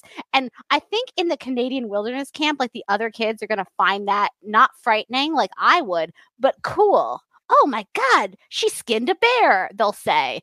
What a cool girl. And suddenly she's the coolest girl in the Canadian wilderness camp. Everybody wants to be her friend. Who will she choose to be friends with? Can't wait to see what she does next week. Last week on Supergirl Radio, you worked to help your daughter, Fleur de Lis, heal from her trauma. She now has a friend in her 9th grade class, and the two become inseparable. Their dynamic is a bit like Lena and Kara. And while Rebecca is confident that they are just friends, Morgan is starting to wonder if there is romance brewing. Life is good, but you do hear reports on the news of high schoolers who have mysteriously vanished. Oh no, Fleur. All students who have coincidentally been bullying your daughter's friend. Oh, Fleur, no! One freezing, snowy, and early Monday morning, you awaken to get ready to drive Fleur to school when you see an elderly woman clutching a cane in your kitchen. It's your youngest daughter, Isabelle. Or it might be Isabeau. Isabeau. Fleur de Lis rushes past you and embraces her as she explains that she spent all her life trying to decode Fleur de Lis's time travel design notes and has finally succeeded. As you are processing this, you suddenly hear your window smash and in crawls your co-host, having just broken in. She is covered in glass and snow, clutching a suitcase. Joyous news! I have just learned I am descended from Vincent, your son. I am your great, and more granddaughter. Wait, hang on. We're related now? Wait, hang on. So let me make sure I understand this.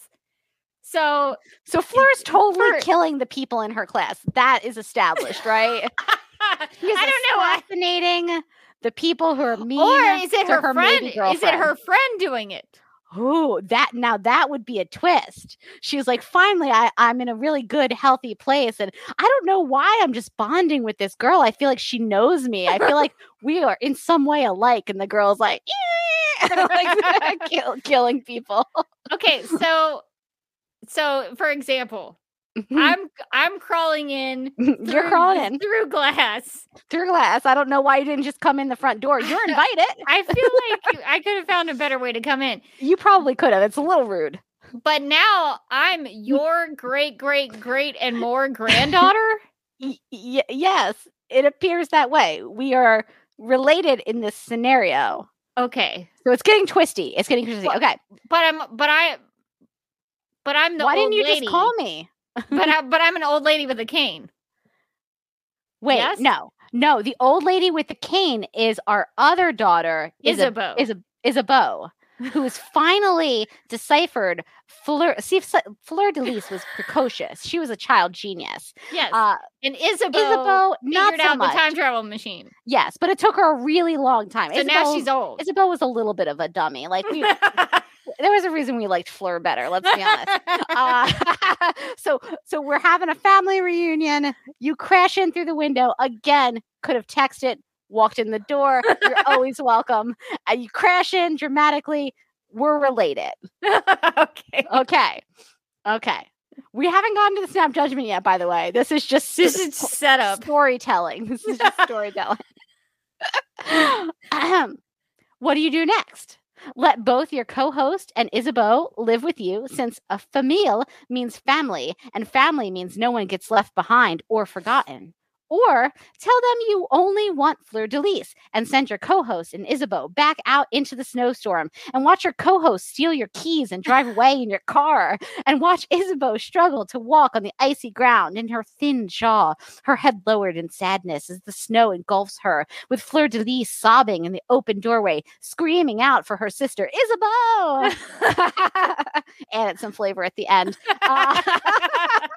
3 years have passed since your co-host moved in with you. Oh, right, because we found out we were related. We're all related. Yeah, We're all yeah, related. okay, yeah. You and your co-host are driving home from a girls' night out when a dark cloaked figure jumps from the back seat and knocks you both unconscious. Oh no, one of us was driving. You awaken in a forest, tied to a pine tree. Your co-host, already awake, is struggling to free herself from another tree. After an hour, you hear running, and in comes 17-year-old Fleur de Lis. Relief washes over her face as she rushes over to you and begins to untie you. Then your kidnapper rises from the bushes. It's your daughter's best friend.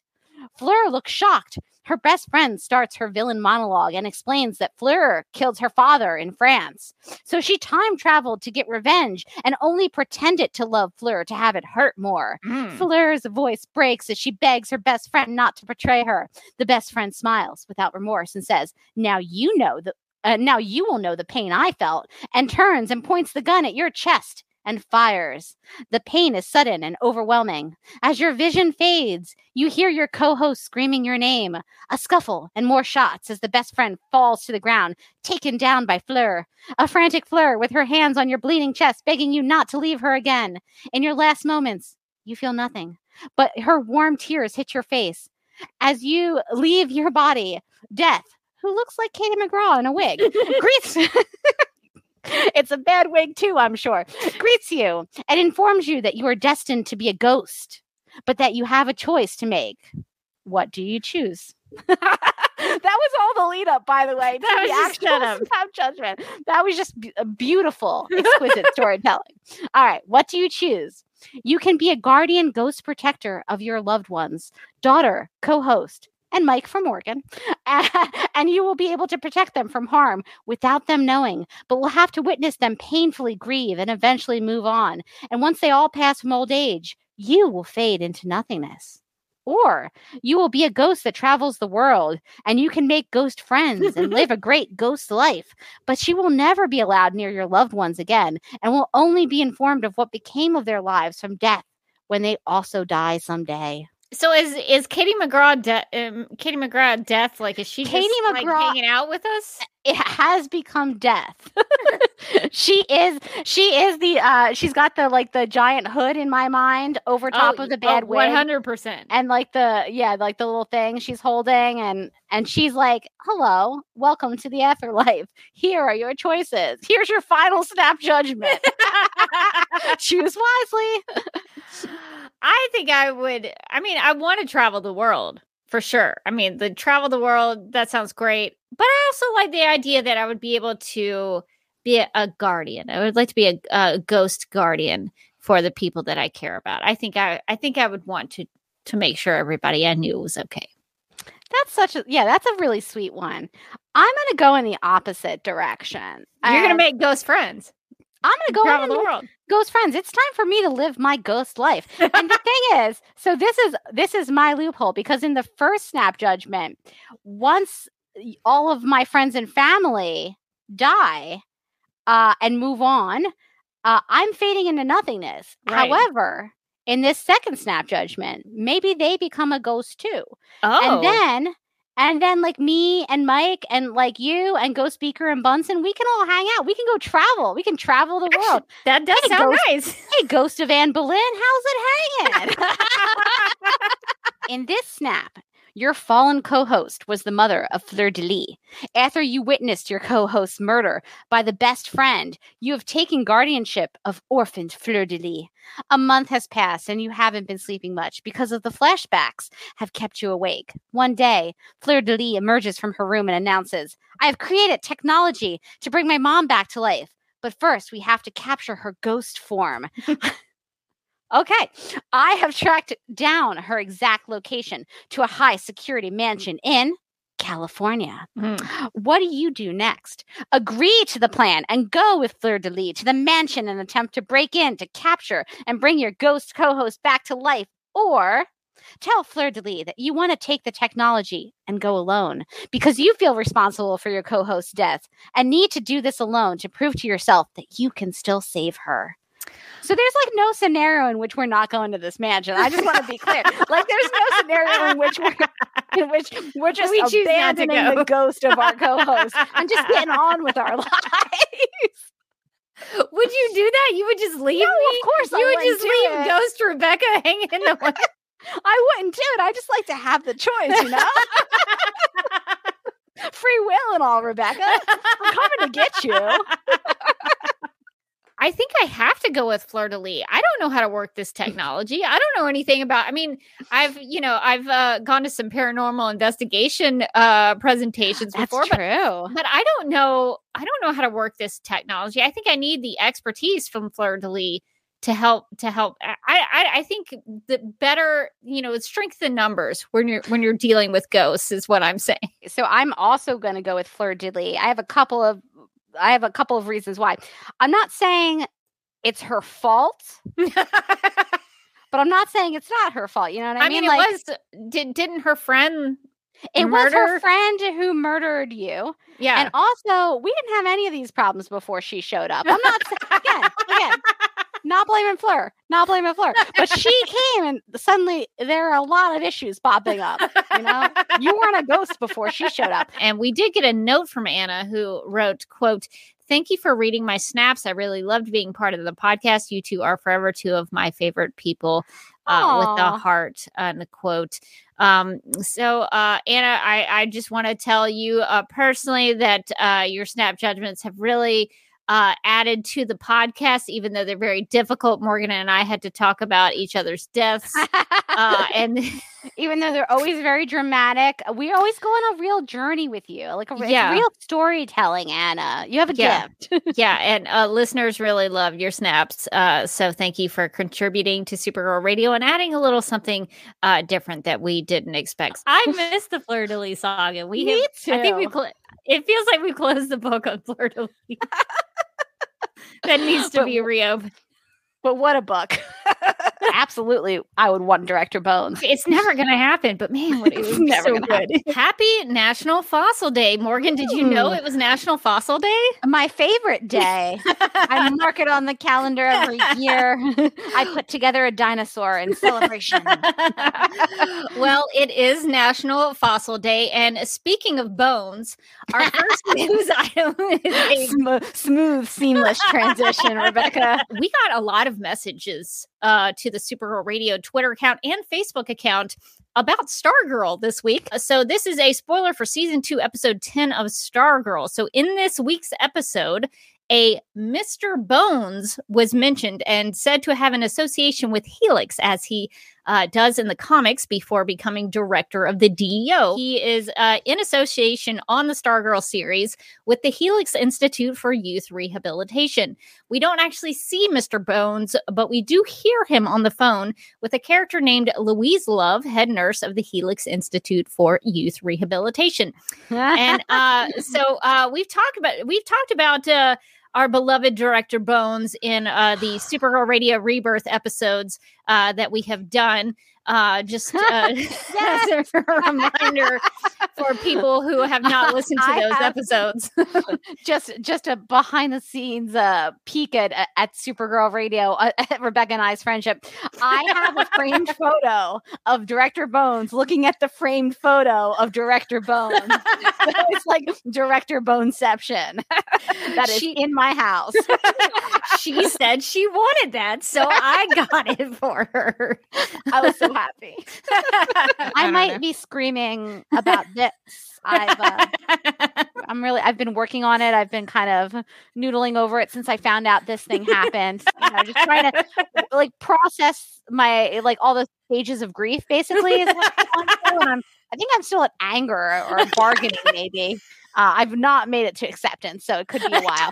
In the post-credit sequence of DC's Stargirl season finale, the camera circled around Louise Love and revealed Mr. Bones, full skeleton, sharp tie, gloves to protect others from his cyanide sweat. We got a full skeleton man. They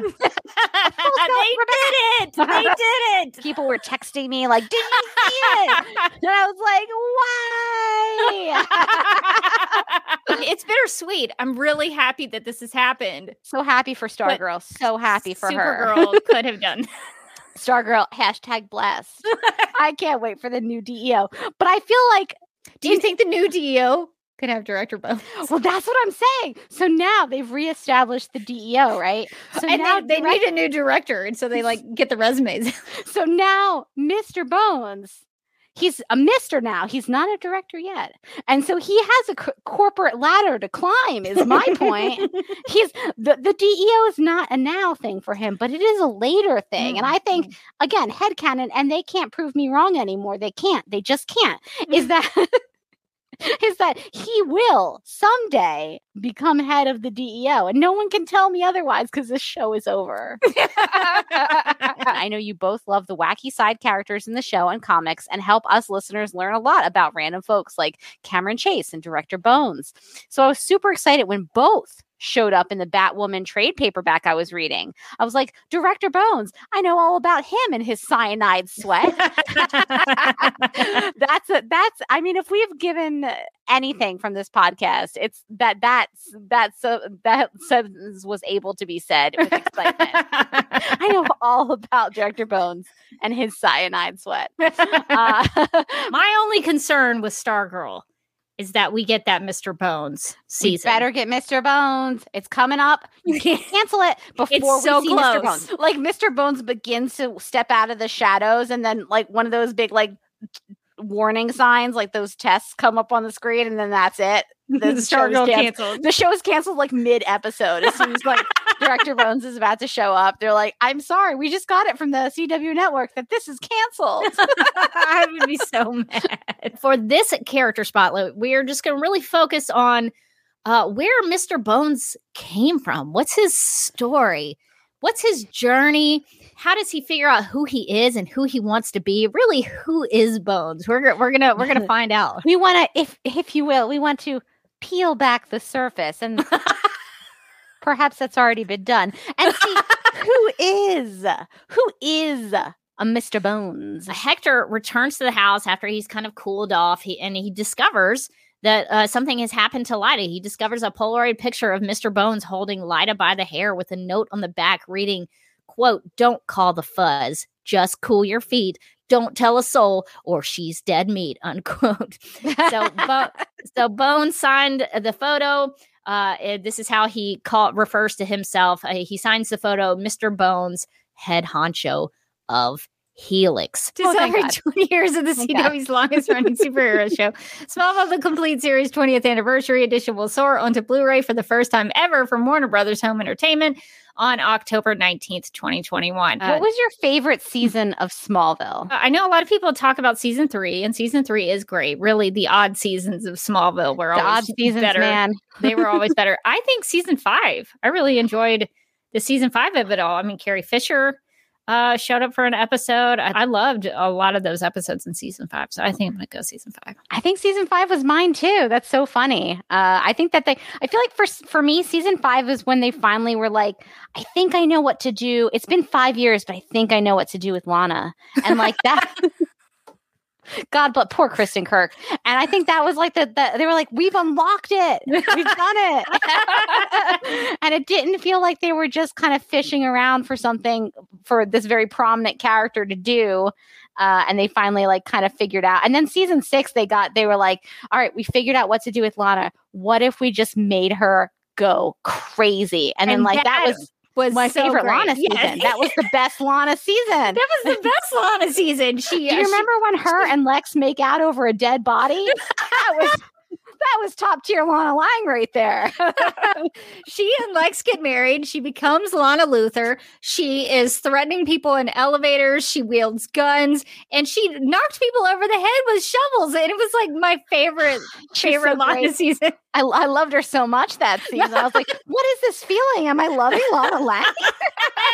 What did you think about this take on Lana? This feels like a very different kind of take on her. When she came in with the big furry collar on that coat. She looks great. If we're getting a Real Housewives Lana situation, this is like a real take on this character. The idea, like when she like rolls up with her coat with a big furry collar, and it's it looks like it's kind of like some sort of animal print. And I was like, oh my God, are they giving us Lana Lang, Real Housewife of Smallville kind of realness? Like, I feel like I could be in for that, where she's just kind of day drinking in the afternoon or something.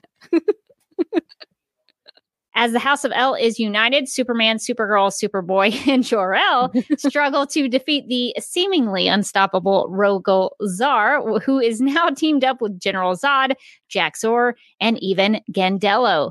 New alliances are forged and betrayed, and Kara must fight battles on two fronts alongside her cousins and inside herself, as she faces her own rage and the corrupting influence of Zar's acts. If she survives it all, who will be the Supergirl who emerges on the other side? Join us on the epic finale to Supergirl's space opera adventure. And then it ends with the, also, if Brainiac is in the Hall of Doom, why is Lex Luthor upgrading an old Brainiac drone body? And why is the drone calling itself the true Brainiac? Unquote. A lot of that doesn't feel at all like what I just read. Am I crazy? I was like, wait a minute. What did I read? I literally had the feeling where I was like, did I read the wrong issue? But then I looked over at Comixology and it definitely says 32. So I don't know. Yeah, the mention of General Zod and Jax-Ur, they're not in the issue whatsoever. Neither is Superman, really. I mean, Jor-El also not in the issue. Right. We did get Superboy, and there's a mention of Jor-El in the issue, but he does not make an appearance. Also, just a reminder, they brought him back from the dead. He did not explode on Krypton, so just as a reminder. Also, I don't think there is a space opera adventure. I don't know. Are you getting the vibe from Supergirl's story? Not at all. This is the description of a completely different issue than the one I just read. Oh my God, I thought that they had burst through a window, but I see now that the windows don't appear to have any glass in them. I don't know what is happening. Or do they have glass? Do they? No, because she burst through the windows. Wait, okay. We've uncovered something. I'm deep in. Please help me figure this out, Morgan, because I do not know what is happening. I'm deep down the rabbit hole now, Rebecca. This is bad. Okay, so on page 4, they're outside of the tower, right? Yes. You can clearly see that their windows technically have glass, right? You would think, yeah. Uh-huh. So one assumes, looking at the tower, that there is indeed a window on that tower. Yeah. Then in the next page, they appear to be hovering in the window. Where's the glass?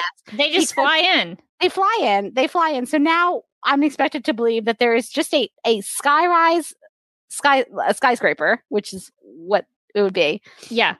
But that has giant floor to ceiling windows that are just open to the environment. So they're in the window. Apparently there's no glass in the window. Okay. Then page 10, when Gandello jumps out the window, you can clearly see that there's glass. There are glass shards in the window. Okay, right? So now we're down the rabbit hole because Rebecca, if you go back, so you see the glass shards. I'm not. No, I see them. Okay. She crashes through. It's like she crashes through glass shards, as you'd expect.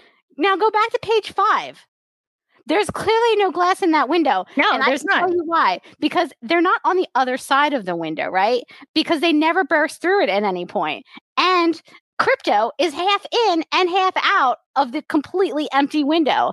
So how in the world does she later jump out of it and there's glass? I'm in the living room. I'm reading it.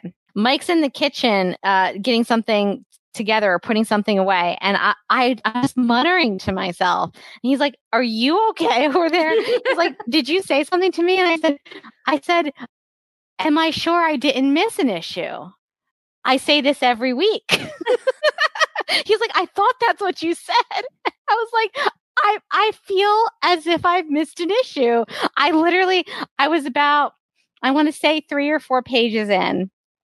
And I went, and then I went back to the cover, checked the cover. Cover said 33. Okay. Checked the Google Doc. Google Doc said 33. Okay. Went back, said, no, I must have I must just be confused.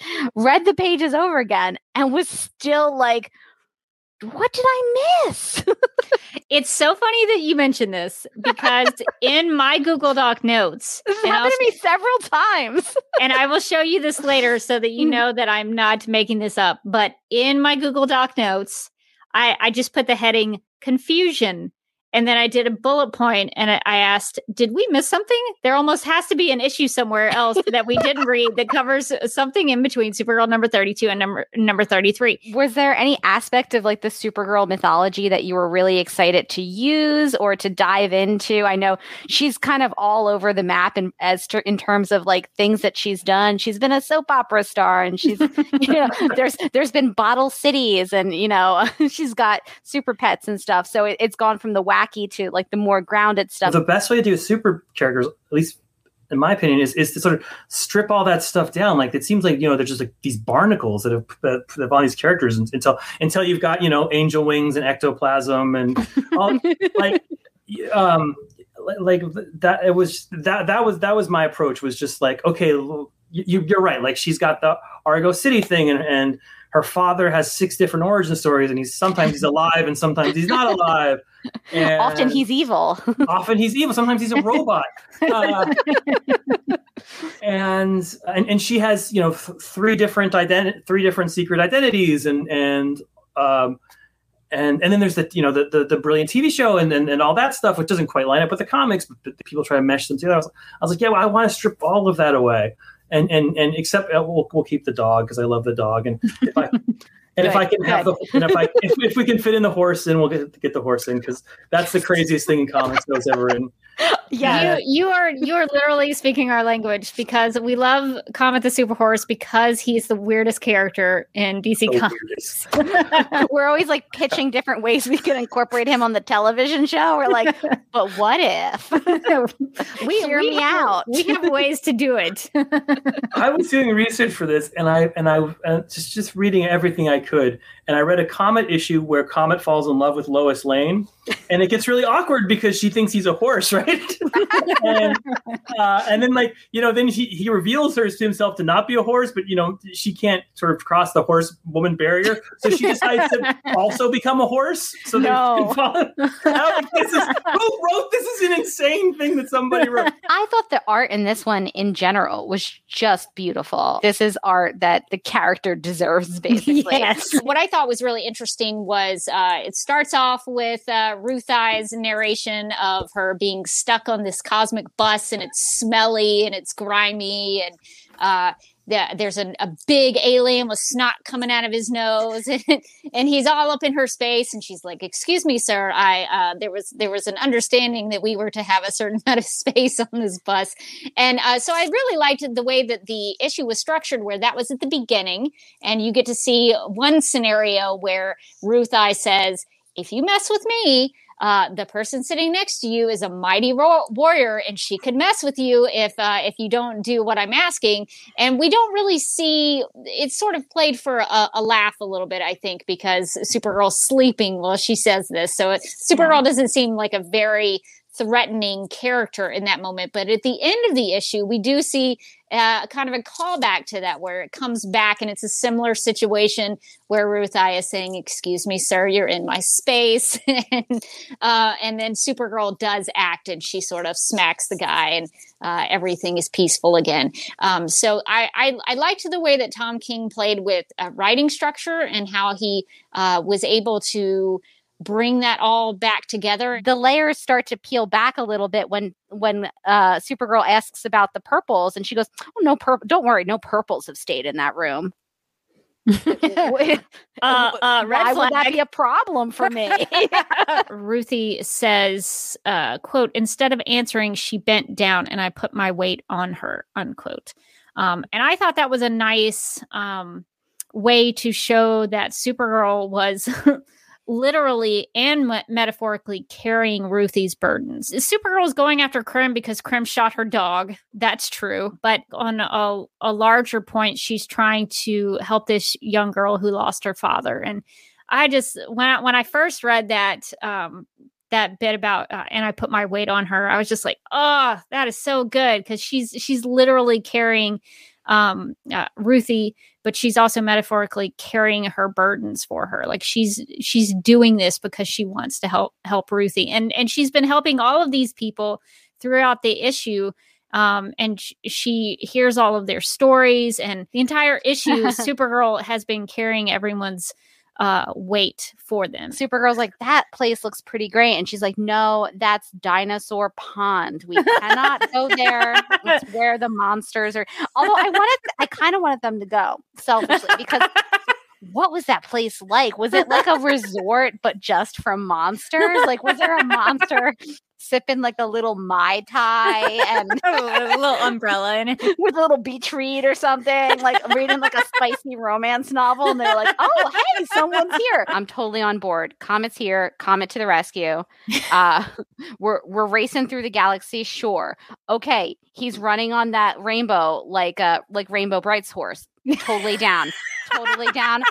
I love Rainbow Bright and Rainbow Bright. I don't remember the horse's name, but I had that horse.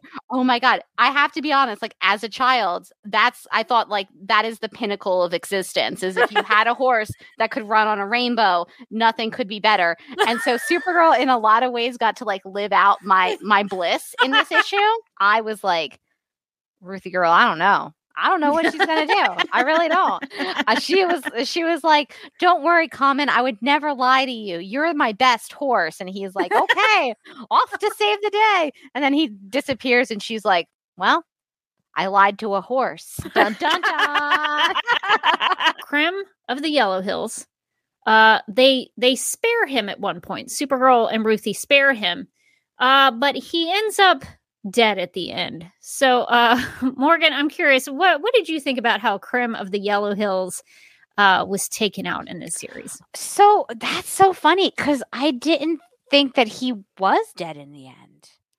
Really? So yeah. So I'm interested in your thoughts. He tells Ruthie that he's really, really, really sorry about what he did, and he's like honestly repentant, and then Ruthie, from what I can tell, just smacks him with her cane in the face, and then they walk away. And I don't think that they killed him, though, because I think you see her smack him in silhouette, and then you see him go down, and then in the next to last panel, he has his like hand on his head. Okay, but what about the dialogue, though? It says what I only assume is still the Ruthie narration. It says, instead, she moved her sword swiftly through the air and stabbed down and through the chest of the kneeling brigand. So from what I took about this is that Ruthie's book that she wrote about her time with Supergirl, after her time with Supergirl, in that book, she has Supergirl killing Krem, which takes all of the brigand, like basically put all the heat on Supergirl with the I can't say brigands. Brigand is a hard word. Yes, brigands. And then this way, Ruthie didn't have to deal with them coming after her. They all went after Supergirl because they assumed Supergirl had killed Krem, when really they had just shoved him into the Phantom Zone. Having this discussion has really saved the series for me. So I'm glad to work through that. What happens if like this falls apart in 2 years and we never get our Supergirl Woman of Tomorrow? I was afraid that she was going to be like the last thing that they hit, because a lot of the articles that I was reading, it was like, oh, and also Supergirl Woman of Tomorrow. I was like, what do you mean? And also. The whole fifth dimension is so interesting. Have you ever heard Grant Morrison explain how fifth dimension works? I'm going to sum it up because I heard him explain it. It was so simple. He said, if you take a piece of paper and you draw a line, a straight line, and that's your time, take your 4 fingers and put them on the line. That's the fifth dimension. You're interacting with that line at one point, but your fingers are touching 4 different points of time all at once. And that's how the imps kind of work, is they can interact with multiple things at once. They're just touching it, but to us, it's hitting different points in time. My name is Rebecca Johnson, and with my usual co-host Morgan Glennon, taking some time off to prepare for her wedding this week. McGurk! Hey, McGurk! Hey, has anyone seen McGurk around here? What is happening? Who are you? Why, I'm Mr. Meekshiz Pitalik.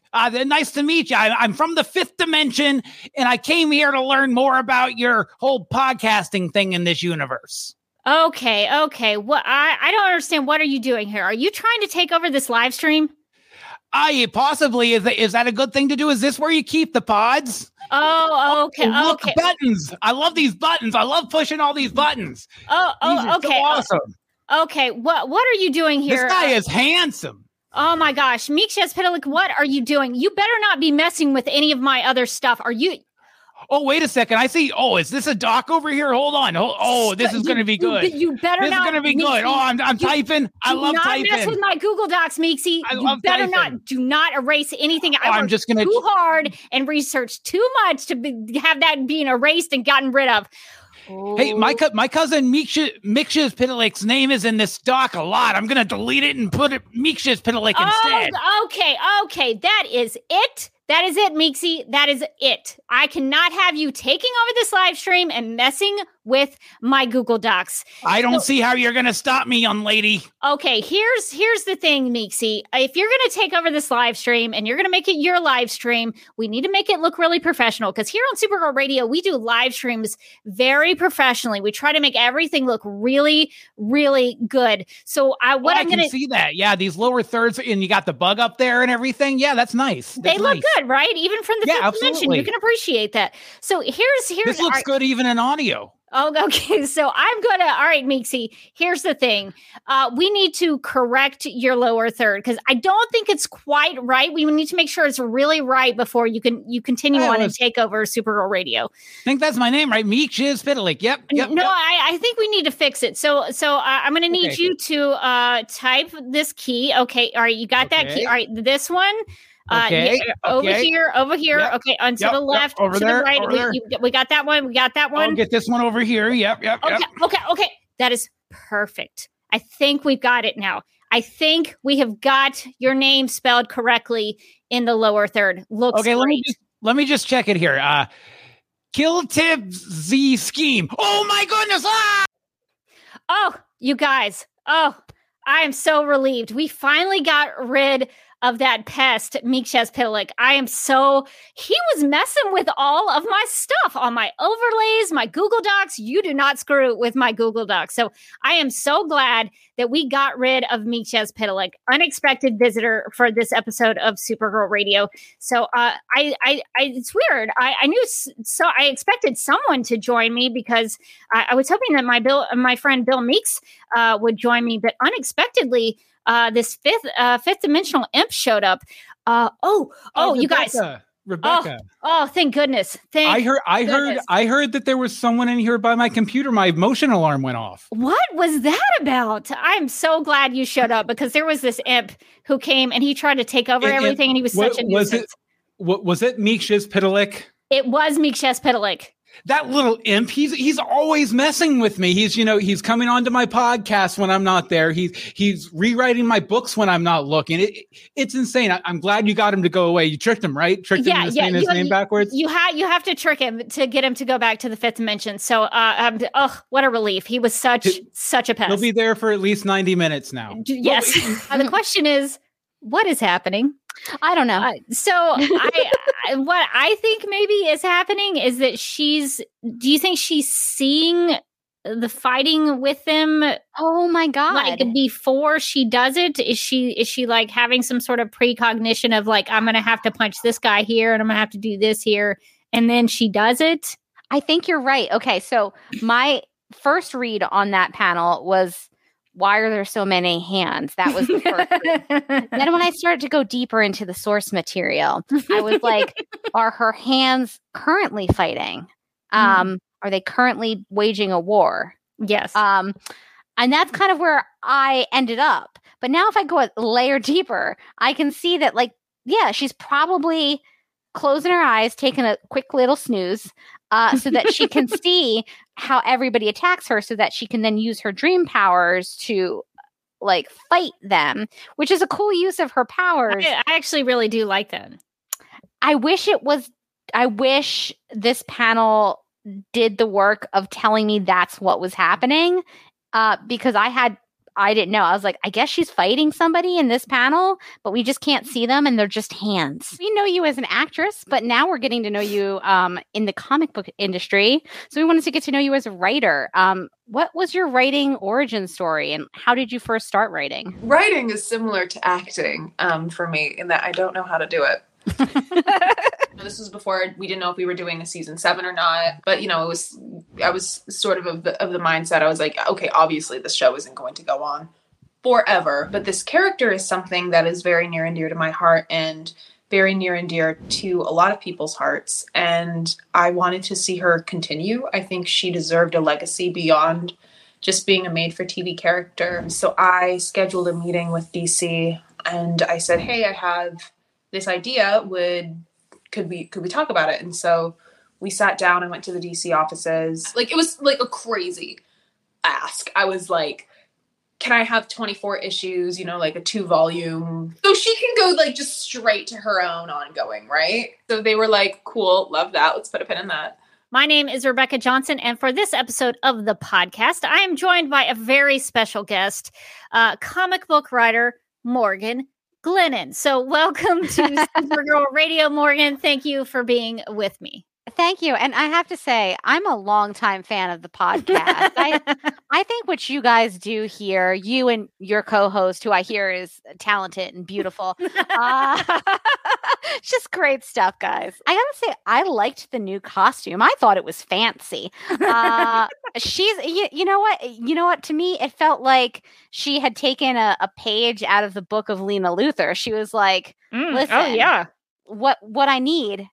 What is going to give me the most power is getting those clavicles out. So the top of it, shows quite a bit of like a little bit of shoulder, a little bit clavicle, and then she's got some gloves. So it seems like maybe she's getting ready for a fancy night out at the opera. And then she's got like a nice big full skirt and just a nice little belt. And I was like, you know what? I like this more formal superwoman costume. Now, underneath the skirt, which kind of has a slit in the middle to kind of open it up, and then she's got some leggings on underneath of that. But yeah, no, I thought it was a fun new costume. I was like, oh, this seems like a little bit of a more formal superwoman. She's like, I'm just hanging out on the moon, doing moon type things. And I feel like I need a different outfit for that. I need more of a moon outfit. And I feel like she decided to level up. She's like, here, I am going to be the only superhero and I'm not going to have to compete with anybody else. Superman. And so I'm really going to just get to do me. And I think that the outfit says, I decided to be a fancier kind of hero here. Lenari figures out a way out of their problem with their family by basically giving up and destroying the Starfell crystal and basically Starfall jewel. The Starfall jewel. Oh, that's tough for me to say for some reason. It is hard to say. And so when Lenari gives up the crystal? Jewel. We get a lot of backstory on Lenari and their family and how Lenari's father died to give Lenari this crystal, this jewel. I cannot remember it being a jewel. It's not possible.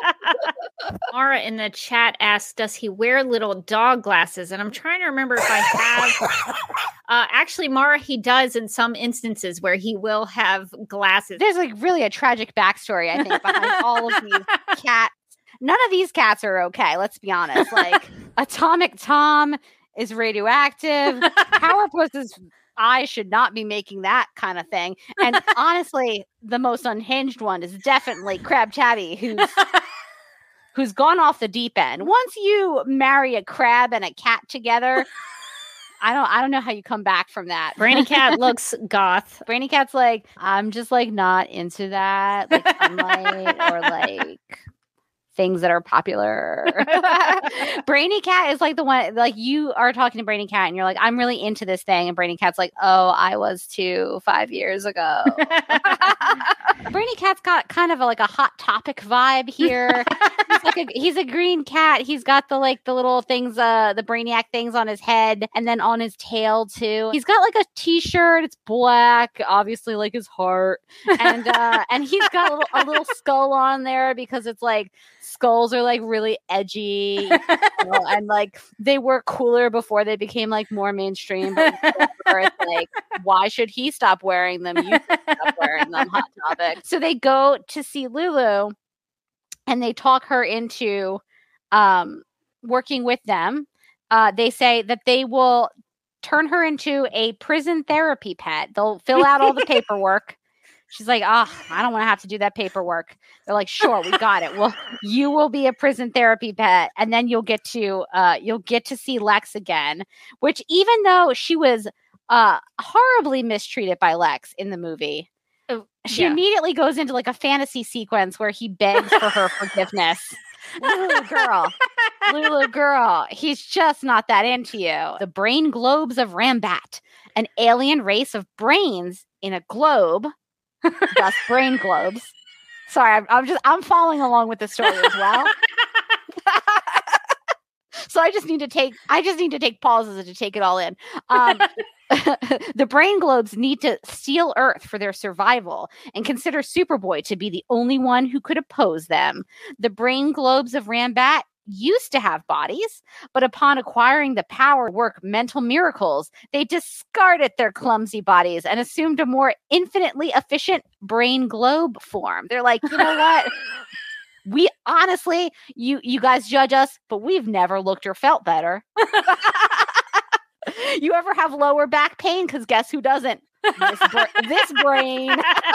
You can find my cats on Instagram at the Lab Cats. If you're a subscriber and that Bunsen content, you're like, I need more of that. I need more. People love the Lab Cats. You're downplaying that, but the Lab Cats are very popular. They're very popular out there in the digital world. Less popular here in my condo because yesterday Beaker pulled off a plant and then it tumbled and fell onto the ground and there was dirt everywhere. No, so I was like, no, you killed the plant, and I like tried to put the plant back in. I was like, you're okay. It was, I don't know. We'll see if the plant's okay. But so then I'm like vacuuming up all the dirt, and I look over at Beaker and I like touch him, and I was like, oh no, there was dirt all over Beaker. Oh no, probably pulled it on top of himself. So then I was like, okay, I'll just pick him up and I'll put him in the shower. No, so you can't do that. Cats hate the water. I threw him in the shower and I went to go like turn on the thing and he was like, nah, and he ran. So then I had to just like get like a wash rag and wet it and then just like put it down his back, which he also didn't enjoy, but he allowed to happen. Can you see in the background? Can you see this? I see Beaker. What is he doing? Beaker? I don't know. I'm concerned because did you see how he looked over his shoulder at me like he's planning something? I don't like the way. What do you want? What are you up to? Oh God! Now he's come. Now I've called him. Now I've called him forth. He is hatching a plan. I can see it in his eyes. I'm scared. I wonder if Beaker has any thoughts. He's mad. He's so mad. I've never seen him this mad. Look at him. Look at him. He's pacing now. He's pacing over the. He's so stressed out. So stressed. He's like, "What am I gonna do? This is my Tuesdays at 9 was just walking back and forth in front of your camera." He's gotten used to a certain level of celebrity, and I don't want to say he's a diva, but he's become quite a monster. He's getting there. Really didn't fulfill on the knots. That's disappointing. I mean, really, you didn't have a lot of jobs. It's really early for a Beaker appearance in the episode. It's too early. He usually waits until maybe at least feedback. I mean, he does. He usually waits till midway. He's giving the people what they want real early on this time. Yes. No. Nobody. Okay, well, I guess Beaker is here because we got some news about Ozzy Tesfaye as Guardian. Like what they're doing is they're just hitting the same point over and over. Right, Beaker? What did you think about it? But what they should be doing. I just wish Beaker would just like sit down and stare at the camera and just like sit with you. Like if he could just pose, that would be great. Just stay there. Literally just took the headphones off of. No, you've got to let them go now. This is what I'm dealing with. Poor David Harewood. He's got like the boot and everything. Oh no. Oh, Beaker, why? Beaker, no. He waits until the stream starts, and then he's like, "My time. It's my audience." Beaker has decided it's also time for him. It's time for his theories about Supergirl. He says, I have theories about who Lena's mom could be. No one wants to listen to my theories. He said, no one wants to watch my TikToks, right, Beaker? The lab cats should definitely be on TikTok. Do you want to be on TikTok, Beaker? You're young enough to know how it works. He's already got a flair for the camera. I think he definitely does. As he knocks my laptop, decides to climb over top of. Oh God. Beaker, no. Beaker, that's the ring light. Beaker, don't rub yourself against the ring light. So, for our first, of course, this is the moment that my cat wants to come visit. He likes to come at least once per live airing of this show, just to make his presence known. It's always Beaker. It's always his audience is standing by. I'm a star. I need to be on camera. Exactly. He's like, how dare you try to take this from me? He always then stops directly in front of the camera, usually with his butt. And then I just have to do this. I don't know how they're going to go after him if nobody on the planet knows what a ship is. Oh, there's your Beaker sighting for the evening. I guess it's the Beaker sighting of the. Do you want to say hi, or are you just going for a drive-by, buddy? What's up? Right to the camera. Right to the camera, bud. All right. Are you ready to leave now, or you just want to be involved? I'm glad that they did get to finally Beaker made another appearance. I don't know that y'all saw Beaker earlier. Oh, it was Bunsen. It was Bunsen earlier, which is a rare earlier. Beaker is usually the ham of the two. But Bunsen just kind of walked by, and he was just like, what's this going on here? And then left. And I physically, I was like, stop, we're talking to Claude. That's probably for the best. Oh, Beaker. Well, I thought he was done. He's back. He's not done. Beaker, come here, buddy. Come here, buddy. You wanna look at all the people? No. He's like, no, I don't want that. I just want my butt to be in frame for the entire time. Now he's like, what if I just rubbed myself against the lap? Okay. Bye again, friend. Beaker. Really? You're just going to stand right off camera? You're just going to be the most right now? Is that what's happening? That one time he doesn't want to be on camera. He was like, no, not my face. Please, just my butt. Beaker is so excited. He loves Flat Supergirl. He loves the concept. He loves showing his butt to all of the listeners. And then goodbye. That was his appearance for the episode, and he's gone now. If you couldn't. We have a guest star, and it's Beaker. And Beaker, I want to ask you, what did you think about the? No, Beaker, you gotta look at the camera. What did you think about the giant cat? Was it mean, or was it nice that they did the laser? Well, Beaker doesn't want to really weigh in on this right now. It was very traumatic for Beaker, and he doesn't want to talk about it. He's like, I saw it. I can't talk about it. Beaker, what did you think about the email? Yeah, can we get Beaker's topical opinions? Beaker's like, I think climate change is bad. I want more fish, more minnows in the ocean. I want to knock things over. Beaker, well, why did you do that? You know that was a picture, and then you just knocked it over. Oh no! What if Beaker? What if we got down? What if we left? God, he's so annoying. I hope that didn't scare him. It did scare him. But he purposely knocked over the photo on my desk. So that felt like it was on him. Nixley wreaked havoc with a giant magic kitten. Had she chosen from Morgan's cat, Beaker, or Bunsen, which would have created the most chaos and destruction? P.S. I love Beaker and Bunsen. Bunsen burner, and that's like fire. So I feel like the cat would have fire powers. And then also, why does Beaker keep coming up and not Bunsen? Do you think Bunsen's behind it, the master manipulator? Oh, it's definitely Beaker, and that's because Beaker is just an agent of chaos. Beaker knows no laws. He respects no authority. He fears no one and nothing. You want to tell him about the T Public store? Do we? Beaker is underfoot, and he has just occasionally just been jumping up to attack me and then go back down. It's a very stressful situation that I'm in here. He didn't want to be on camera this week. He doesn't want to be on camera. He apparently also doesn't want me to be on camera. So that's very complicated for him. He's feeling a lot of things. We got a lot of cool things in the Here store. We go. And we have a Beaker sighting. Straight in my face. Beaker, I haven't buddy. seen Beaker in a while. If you're gonna be up here, could you at least look at the camera? No. He's like, did no. not want to do this. Look at my butt or nothing else. What do you think about Mr. Bone showing up? Did you like him? He's like, yes, big fan. Gotta go work out my feelings about it. Beaker, he's back there tell somewhere. us how you feel, buddy. Don't jump up there, though. Seriously. Don't.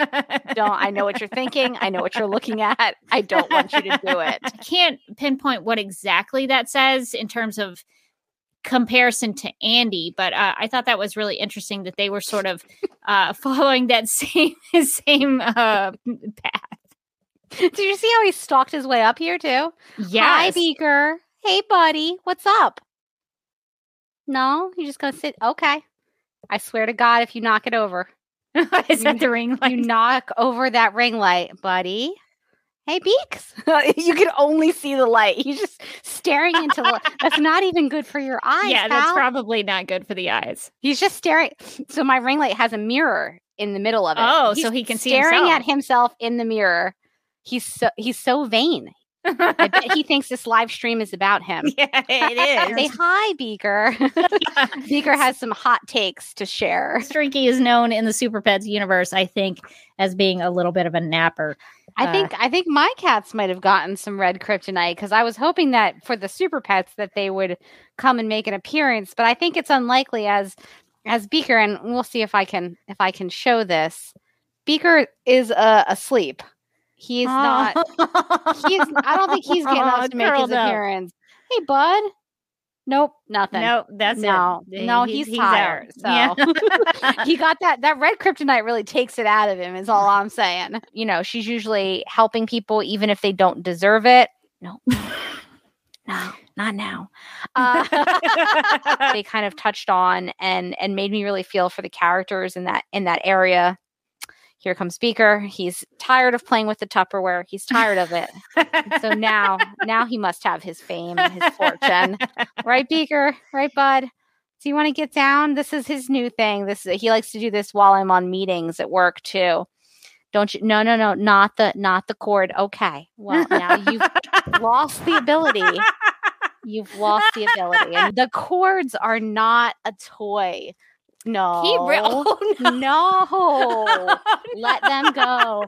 Let them go. How Mark described it, like as, are you serious? Now the tail was right across the camera. It's going great tonight.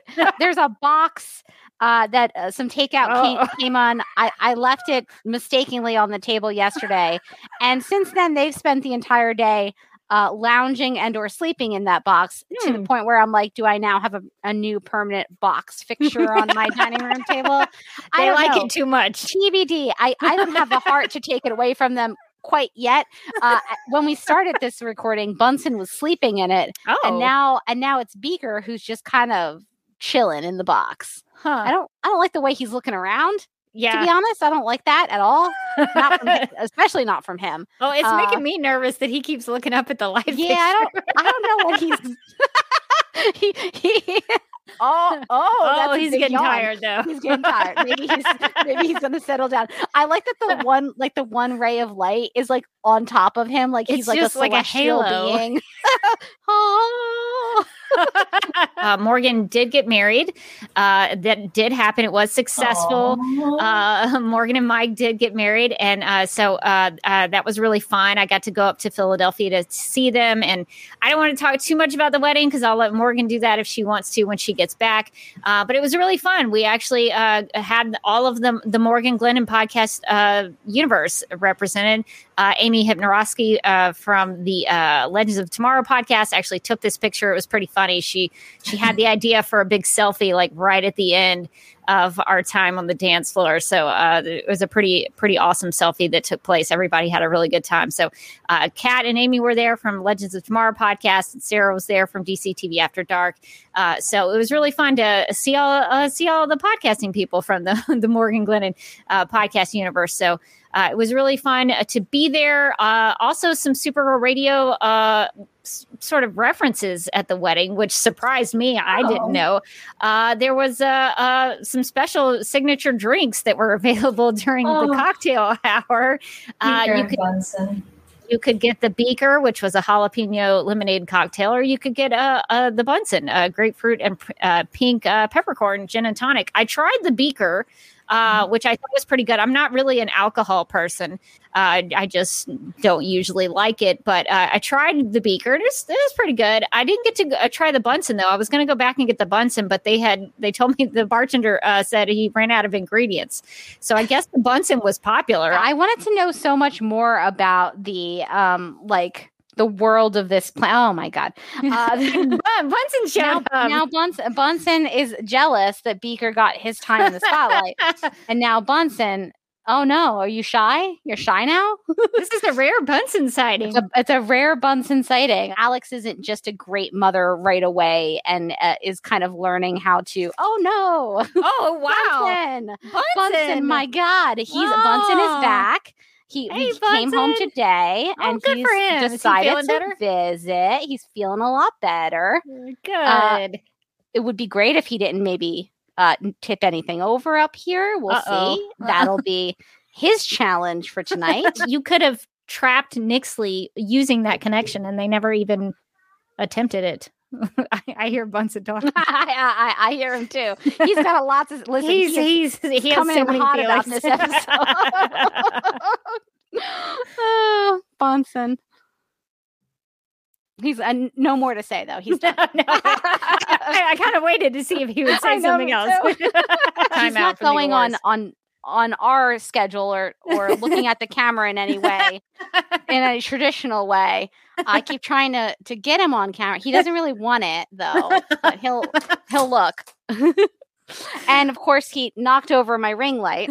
So we're just going to switch over to Rebecca for just a quick second. Are we having a feline friend? Oh, yeah. Bunsen's head was fully in the garbage. So like just rooting around in there, little paws, seeing if he could find something good for himself. A little late night snack for Bunsen. Bunsen, hey, what's up, bud? Maybe you're done with what you're trying to do. Not the light. I saw you. I swear to God, Bunsen. I swear to God. No. Did you see that? Oh my God. He's still trying. Do you need me to? No, it's fine. You know what? There's nothing he can get in there. I'm pretty sure. Hey, Bunsen. He's behind me. He's definitely going to knock over my ring light in a couple of minutes. So he loves it. He loves the light. He loves the light. It's what he wants the spotlight, but not to be in it, just to get its warmth. He's sleepy. He doesn't want this, but I thought, like, what if Streaky looked like this little guy, huh? Maybe Bunsen could be like a muse, right, bud? Some glass. She has to beat up and Bunsen agrees. Are the lab cats chiming in with their thoughts? He is. He has a lot of feelings. Sometimes at night he will walk around with his toy in his mouth, like meowing and kind of crying plaintively. I found out that that's because like sometimes they'll just drop the toy off to you. It's like they don't trust me to like hunt, and he's afraid I might starve. So he's like basically bringing me He's providing for you. He's providing for me, which is it's nice really of him. sweet. He does get a little loud though sometimes when he's telling me, he's giving me the business about why can't I provide for myself, And, are the lab cats? Would they like to chime in on this? Bunsen has strong feelings about this. Don't you, buddy? Yes. Oh, wow. Do you think Bunsen would jump in the time traveling pond? Oh, Bunsen would not jump in the time traveling pond. Bunsen's pretty cautious. That would be a Beaker thing. He would probably he would then have to jump in after Beaker. He'd be like, "Oh no," and maybe try to rescue him. But I don't think Bunsen on his own. Hi, buddy. Yes, it's very nice. I don't think Bunsen on his own would jump into the pond. I think Bunsen has a little bit more. Yeah, cats notoriously not big fans of water. No, not big fans of water. Although he does like to sit in the sink sometimes. So, Bunsen, do you want to weigh in here, buddy? And it seems like you have a lot of opinions about the ring light and its placement. He's back again on the ring light. He's just knocking over the ring light, rubbing his head aggressively into the ring light. He's like, I've got to find my light. You don't understand. He's like, you don't know what it's like to be this beautiful. So Haven Secret had its book birthday. Do we have a feline visitor? Oh, hold on one second. I'm just going to need to make sure that everybody's fine. Everybody's fine. They're fighting. Were they fussing? Fighting, I heard some commotion. It sounded like they were dying, and I thought I was going to have to save them. But it turns out they're just arguing. They're just having a little argument. One of them was like, "I love that Lex is back," and the other one was like, "Not me." And then it got heated. Lex got what he deserved. They spent a good amount of time on the. Oh my God! I'm so sorry. Bunsen, is everything okay? He's so loud right now. He's like just screaming into the void. Okay, he looks fine. I think he's just screaming. He's just screaming. He had a lot of feelings about it as well. He was screaming about them. What's Beaker doing? Is he just sitting there? He was just staring at me, and so I thought that I would just adjust the camera so that he could have his. Well, you had to look up to have your moment, bud. There you go. He just wanted his presence to be known, his opinion to be valued, and then he's going to go back to his business. He's like, please, no more publicity. But like that horror would be crazy. Oh my God, these cats. They're fighting. They want to chime in about the issue. The cats are fighting over legitimately what appears to be a drink carrier, like that you would put coffee in. Oh, okay. Like one of those cardboard drink carriers. They both want it. Neither can have it. It's kind of like a Highlander situation where there could only be one. Okay. Everything okay. I keep hearing little sounds. It's fine. I'm sure it's fine. He spent the entire time we've been on this podcast, both of them, pushing a couple of Tupperwares across the kitchen floor. When they got tired of the first Tupperware, it was a big Tupperware too. It's like this big, and Bunsen had it in its mouth at a couple points. I was just like, what is happening? And then they found another second Tupperware. On top of which I had on top of the microwave. That wasn't acceptable. They got up on top of the microwave.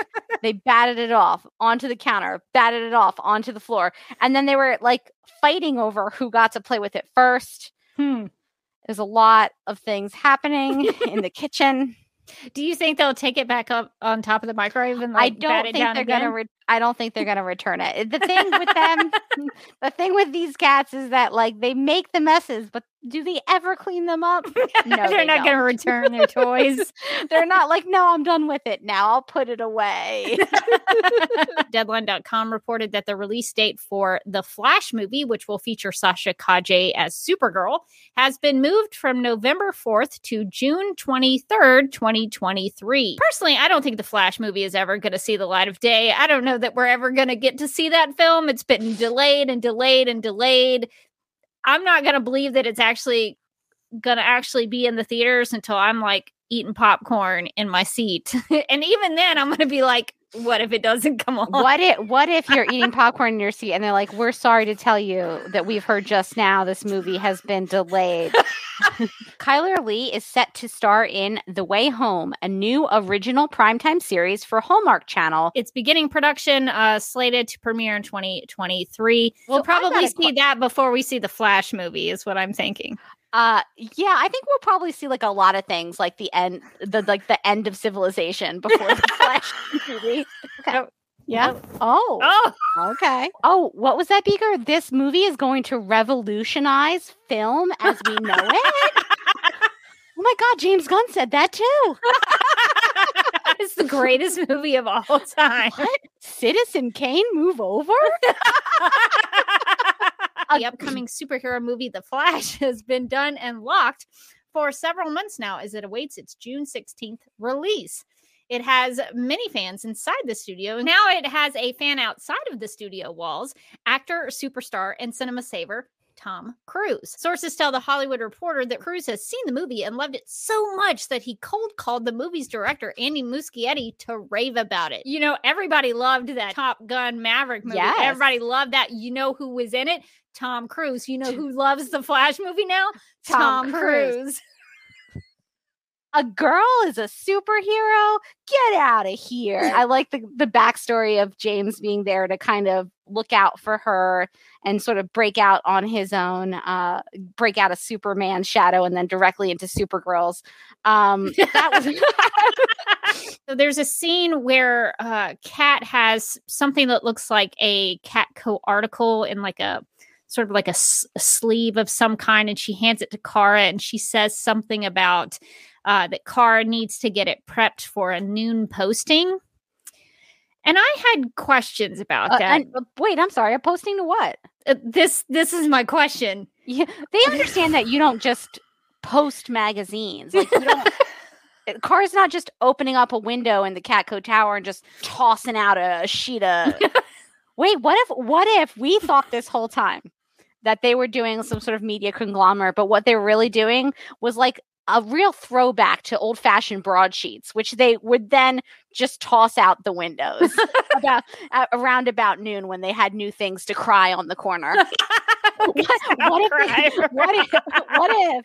and we can pull this back to the newsboy legion, because what if they just have like a bunch of newsies around the city standing on street corners, like crying the news. Extra, extra, Supergirl, not all that super. Read more about it.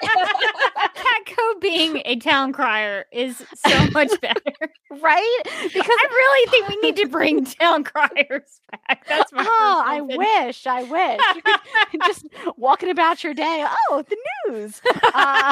When Kara and Cat Grant are talking about it, and she's like, maybe Supergirl said that by accident. Like, Kara cannot be any more transparent that she is Supergirl in this show. It's insane. Kara just walks in. She's like, this article you wrote about Supergirl is trash. That is not what Supergirl meant when she said that thing to you in your very private conversation. How do you even know Supergirl is a millennial? And she's like, Cat Grant's like, you're a millennial. She's like, I don't know how those two things go together, but isn't that a little harsh? I'm not Supergirl, of course. Of course I'm not. I look like her, but I'm not her. Definitely. But if I was her and I was speaking to you, hypothetically, what she said didn't mean. It's like she's so obvious. I thought Britt Morgan did a really good job. She made those two different aspects of Leslie Willis very different. Like you were saying, the Leslie Willis who was the shock jock in the radio studio, who was bad mouthing Supergirl for some reason. She really did not like Supergirl.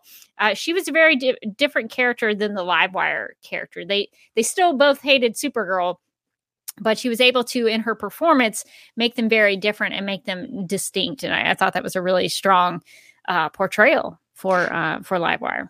Yeah, one of my favorite parts is when she's in the helicopter and it's like starts to go down and Supergirl like goes up to save her She comes in the doorway of the helicopter, and like Leslie's like, "Oh, you."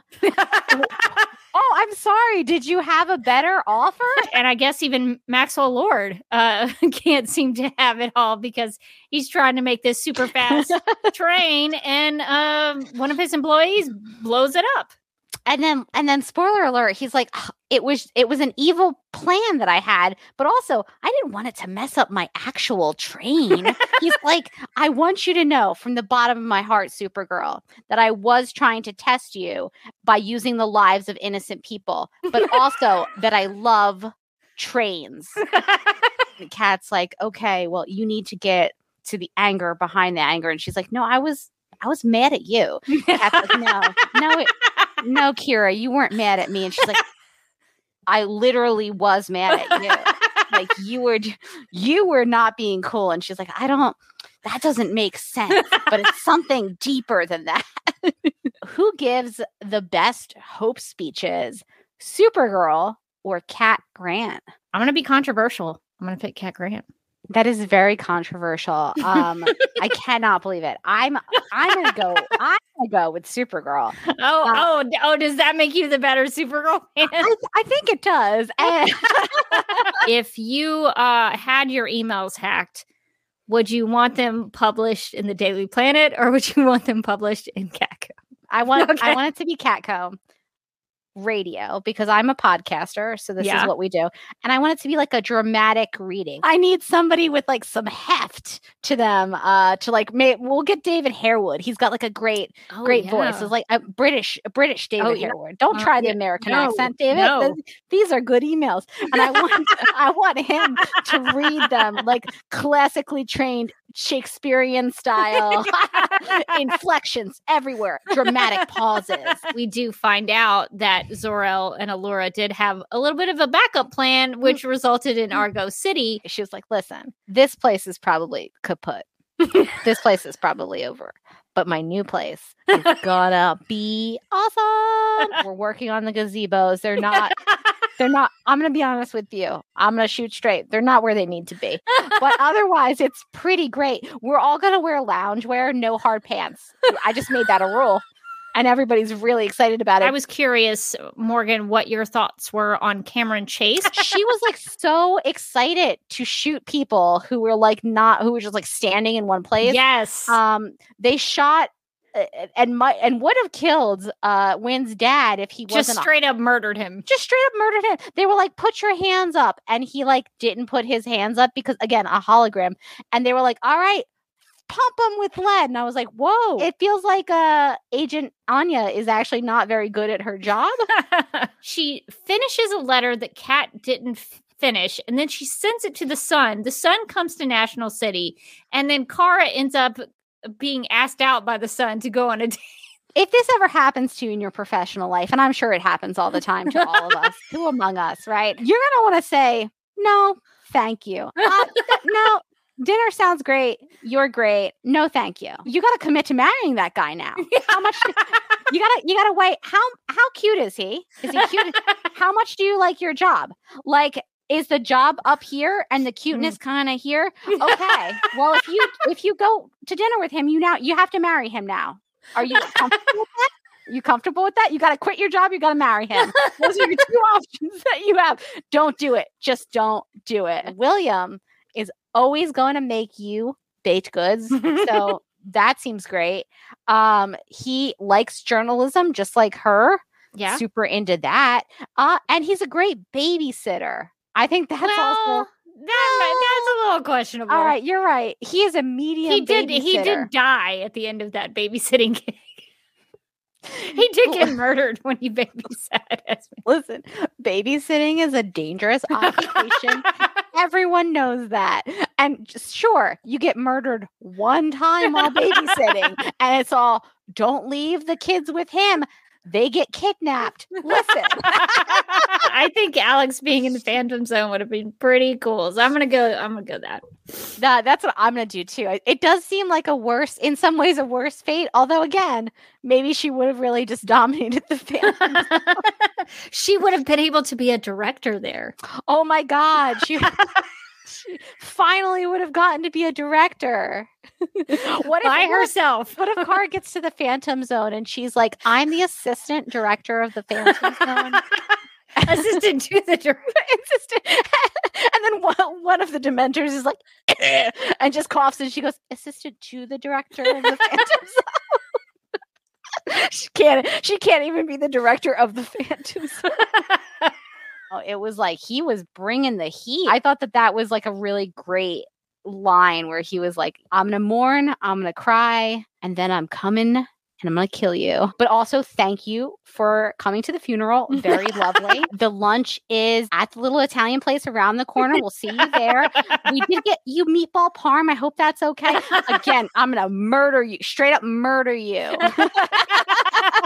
What did you think about going to the fortress? I don't think I would care for it. It's cold. There's no comfy place to sit. Everything is sharp. Everything's so so sharp. pointy. You don't want to sit in there. Don't sit on anything there. Everything's pointy. The first day that she's like Red K Kara and she goes to work and she's just like wearing a completely work appropriate like outfit. But it's just like not a little skirt and sweater. And everybody's like, who's that lady? Morgan, could you hear me? I think I was frozen. Oh, I think you froze. Yeah. Yeah. Okay. But do I look like I'm back? You are definitely back. Yeah. And also, I think my smoke detector is chirping. So my apologies. It decided to start chirping at this very moment. It could not wait. It could not wait until after podcasting. All right. Can you hear the chirp? Yeah, it's so loud. Oh, that's so annoying. Why did it wait until I had to live stream? I swear I wasn't doing it earlier today. I think it's been getting louder too, because like at some point I was like, is the battery in her smoke detector dying? I hear like a little, like a light chirp, and before it was kind of like, I'm dying. I'm dying. And now it's like, I'm dying. Melissa welcomed her to the DC universe saying, quote, cannot wait to see you as Supergirl. The world needs as many Supergirls as it can get, unquote. And then Sasha actually responded back to Melissa saying, quote, this means so much. My little brother and I have watched every episode. This was a sweet moment for us. Thank you, Red Heart, unquote. I like the Supergirl Mutual Love Society that sprung up after the announcement, where she was like, "I love you, no, I love you." And I was like, is there a more Supergirl way to react to that news than to be like, "No, she's great. No, she's great. Stop." I'm so confused with time. If the kids are 14 now and Kara is her age now, whatever her age may happen to be, then that means that wedding happened like 14 plus years ago. Would Kara have been like a teenager? Clark and Lois got engaged in the Elseworlds crossover. See, this is what happens with Crisis, right? So like, yeah, Kara should have been at the wedding if the wedding was like a year ago. But if the wedding was like 15 years ago, then I mean, probably she still should have been there. It would have been what, 13 or something? Like, yeah, she can go. She can be a flower girl. Why wouldn't you make your cousin a flower girl? Okay, I'm mad. I'm mad about the wedding.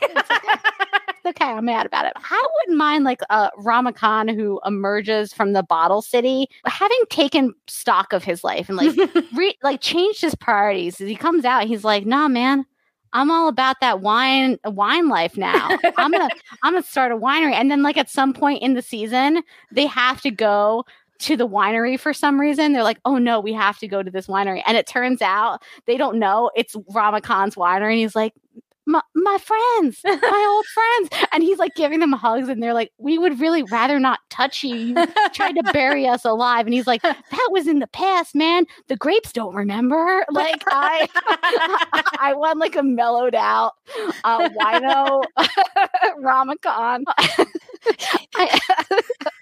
I want a shirt that says "The grapes don't remember." So we have an email from Mary who writes, Supergirl's latest episodes have got me feeling down on the series as a whole, but instead of feeling bummed, I'm inventing new National City restaurant names. If you could come up with a restaurant in National City, what would you name it? Would you or Kara visit it. Mark's got my favorite one, the Fondue of Solitude. That is perfect. It's just a fondue restaurant, but like it looks like the fortress, and then you're really cold and you're eating hot fondue. I love it. I would go like in one there. of those like ice bars, but then you're like, you're cold, but here, some warm cheese. Julia has expanded on the Fondue of Solitude and said there's only one table for one person at Fondue of Solitude. You come in. You can't even bring another person with you. You have to eat your fondue all alone, and the Fondue of Solitude. On theme. I like it. I love it. So when you look for things to collect about the show, what are you looking for specifically? I like looking for just like the more odd things, the random things, to be honest, or like the rarer things.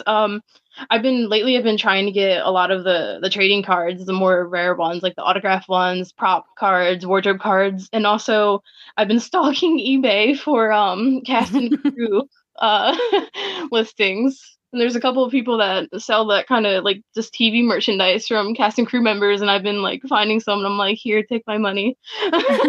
We will be doing that this week for Supergirl Radio's Patreon, so definitely check that out if you are members of our Patreon page. I guess I could say. Yeah, that sounds good. I'm gonna go with that. Sound good. I think you should. Nailed it. You totally nailed it. I like how natural that was. So George Reeves was an actor who played Superman in the 1950s on the TV show The Adventures of Superman. It was a huge hit. All the kids of that era would go home. They would after school, and they'd watch Superman on TV. It was a big, big deal. One day, he turns up dead. Superman is dead by a gunshot wound, which is interesting because Superman is famously bulletproof. There is some question, though. They ruled it a suicide, but there was some question of, was he murdered? He'd been having an affair with a studio executive's wife, and the studio executive kind of knew about it. It was sort of out in the open. It was a really weird dynamic and relationship. But that studio executive had ties to the mob. So there's a theory out there that that when George Reeves broke up with this woman he was having the affair with and got engaged to this other lady, I think her name was Leonora Lemon, which sounds like a fake name to me. Great name. Sounds like that can't be her real name. But he had gotten engaged to some other lady, and the Toni Mannix, the woman he had been having the affair with, was apparently very heartbroken. And so I think Eddie Mannix, her husband, some people theorize that maybe he was defending his wife, who had been very heartbroken, and put out a hit on George Reeves. So I hope that clears up some of the historical context of what we're about to hear. This guy, Adrian Lee, who's a paranormal investigator, he goes inside the Super Museum with his team and his equipment, and I'm going to let him continue to explain what they did and what they found, and we'll come back and see what we think. My name's Adrian Lee. I'm the founder of the International Paranormal Society. This is my team. I have teams all over the world. We're a worldwide non-profit organisation. We looked at the artefacts that belonged to George, and of course they had clothing, glasses. They've got his union cards there on the right underneath the cabinet. Lots of personal possessions. We set up initially in the middle of the floor there. So in that little cabinet where you see that shirt hanging, he's actually got some poker chips in there that belong to him. I've got George with me. There's a mystery surrounding his death, and I've now got an opportunity to ask him the things you've always wanted to ask, right? George, can you tell me, did you shoot yourself, yes or no? No. Could you tell me the name of the person who killed you?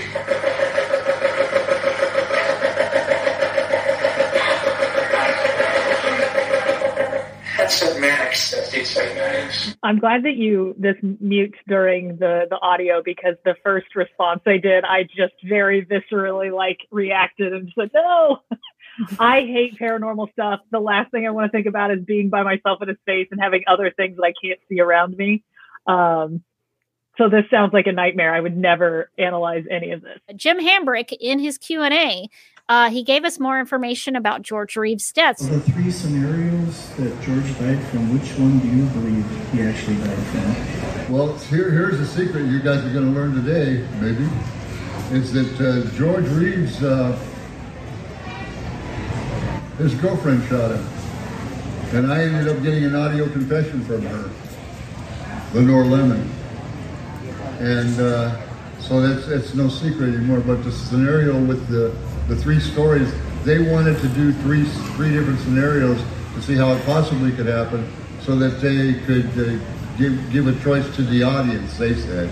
And it got kind of silly when they threw some extra things in there that never happened. But Adrian Brody, that came from my scenario because I was the one who did the investigation on the case. And I ended up on America's Most Wanted and all these different shows.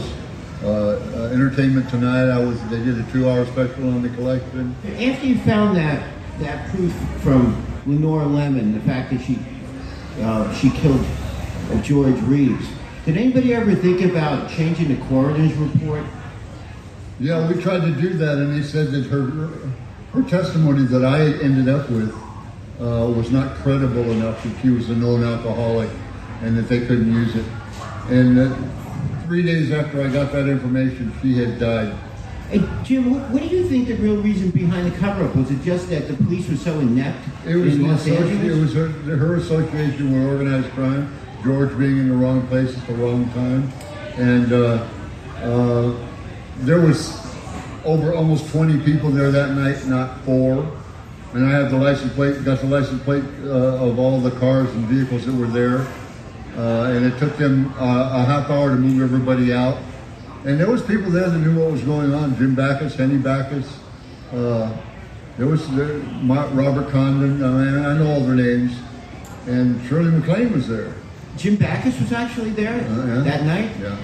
Yeah, he just recently found out Shirley MacLaine was there because the nephew of the police officer that was on duty has reached out to my dad, and he's been talking to him about some of the evidence that was covered up. I'm glad that we have support from our friends and our community that have supported our BRIC program.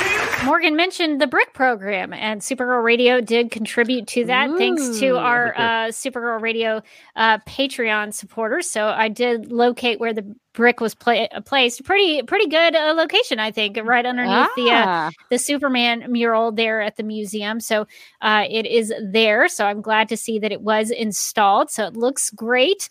So thank you to the Supergirl Radio Patreon supporters for contributing to that, the purchase of the BRIC, but also to supporting the Super Museum and their continued renovation efforts. For me, that movie Superman Dawn of Justice is really cool because right when the big Batman and Superman fight, Superman's like picking up manhole covers and just throwing them around, and then you see heat vision and flight. And what really what I love about him in that movie is the way that and I haven't seen this in any other media portrayal, is that he will float sometimes just to get out of a space.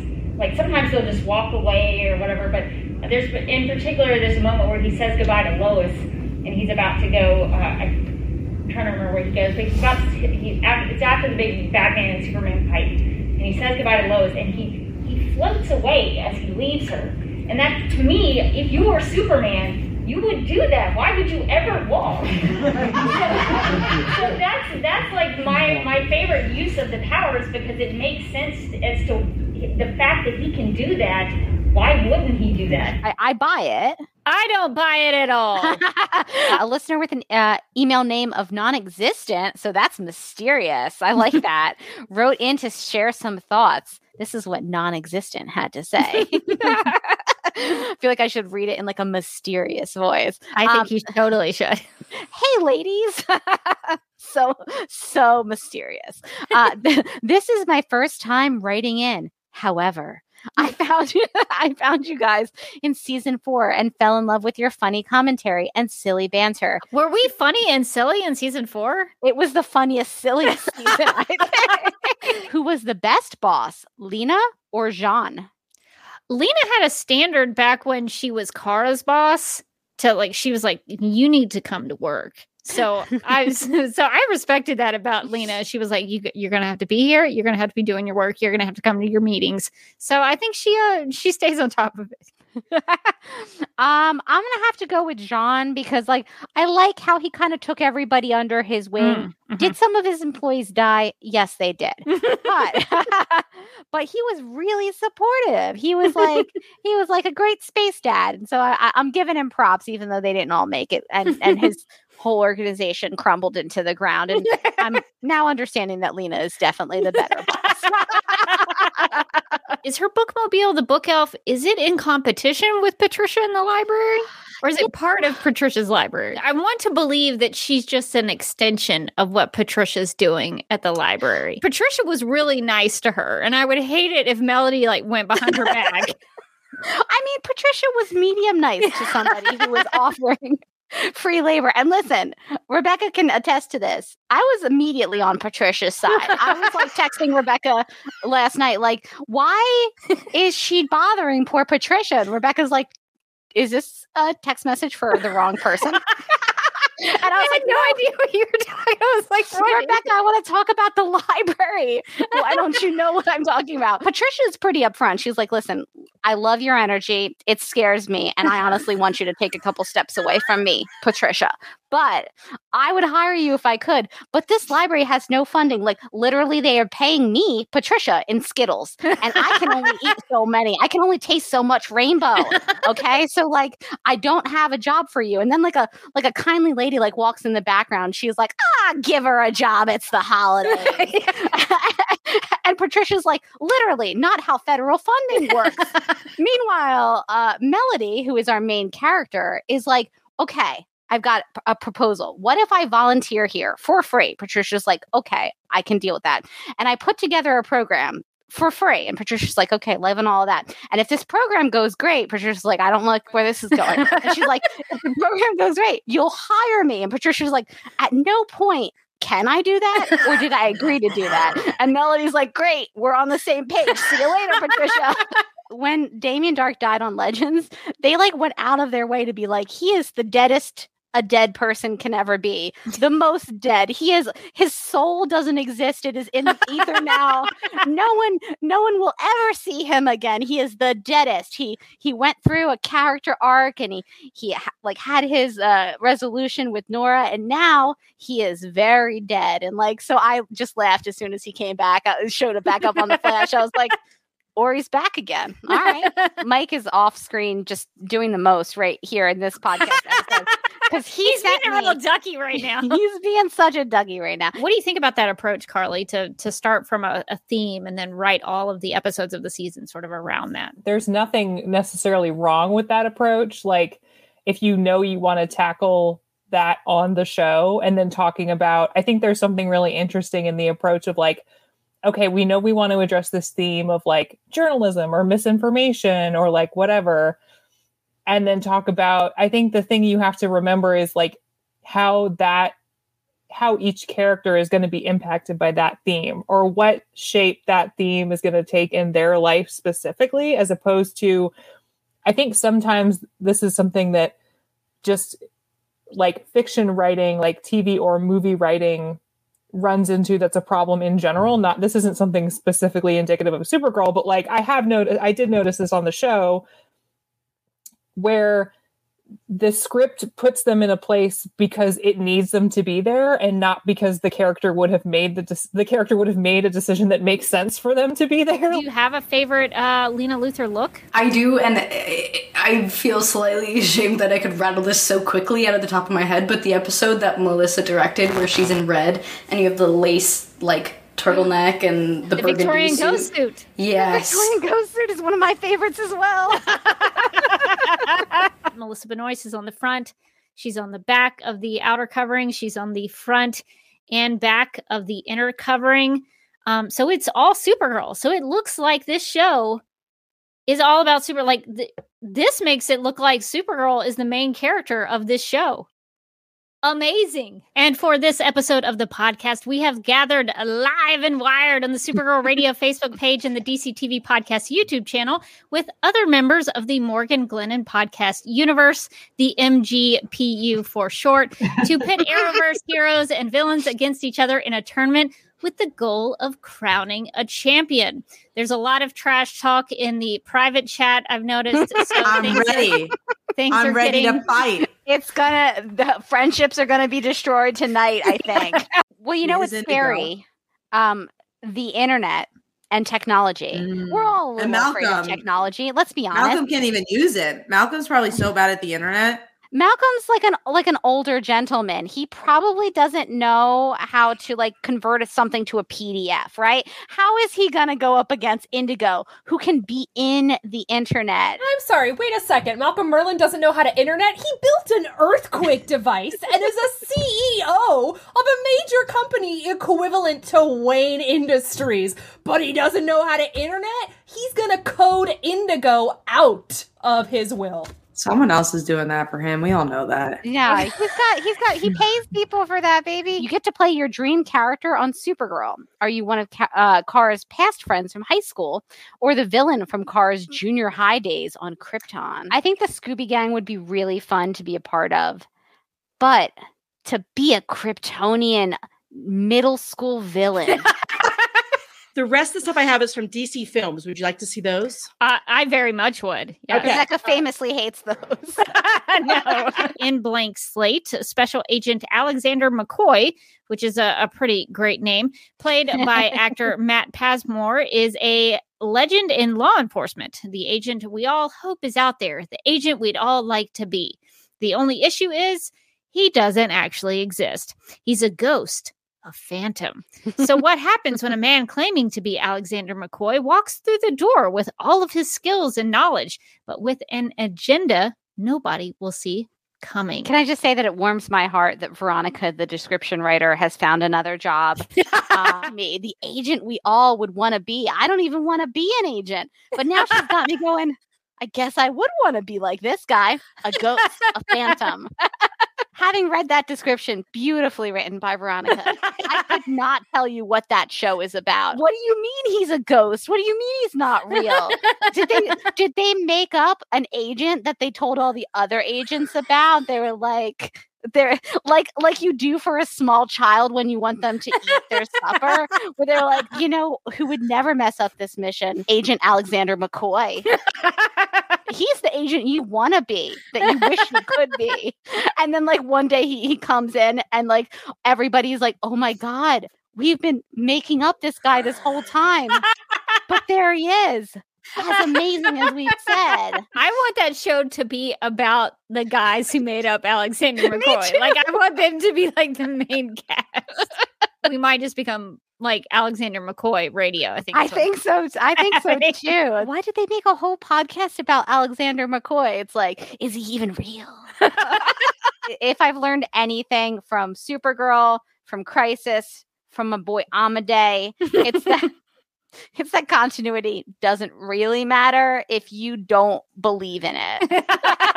I was a little confused about some of the setting aspects of this because I think it was set in America, but there were there were multiple characters who had British accents. Mm-hmm. And of course, Katie McGrath, you never know which accent she's going to go with. And she's coming with whatever feels right in the moment. So I was very confused based on the accents and the characters and what they were doing. And then I was confused about when they were in time, because there was the 4th of July thing. And then there was the Christmas thing. And I also, I don't know. I wondered if it was even taking place in America, but I think the 4th of July thing set us in America. So I was having a tough time. I was very confused about the setting and the location and kind of the aesthetics of the trying to visually symbolize where we were and what we were doing and when we were. So I wondered if I was the only person who had issues with that. I don't know. I thought it was pretty clear. It was set somewhere between the 20s and the 50s and somewhere probably in North America or Eastern Europe. I mean, pretty clear. Yeah.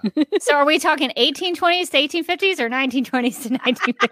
1820s to 1950s. Okay. Sometime during that very short time period. Supergirl, the complete series, soars with all 6 seasons of the epic adventures of the Girl of Steel. So that's a pretty good description. That sounds like a great show. The young cat character was like, "Oh, I'm so sorry. That must be so hard." And Alice looks at her like, "It's your divorce." It must be hard, sorry, Mom? Yeah, of course it's hard. Thanks quitter. for asking. So this is in addition to Oliver Queen somehow making an appearance, even though he died to rebuild the universe. Or the multiverse, really. So I'm looking forward to that explanation as to how he's back in it.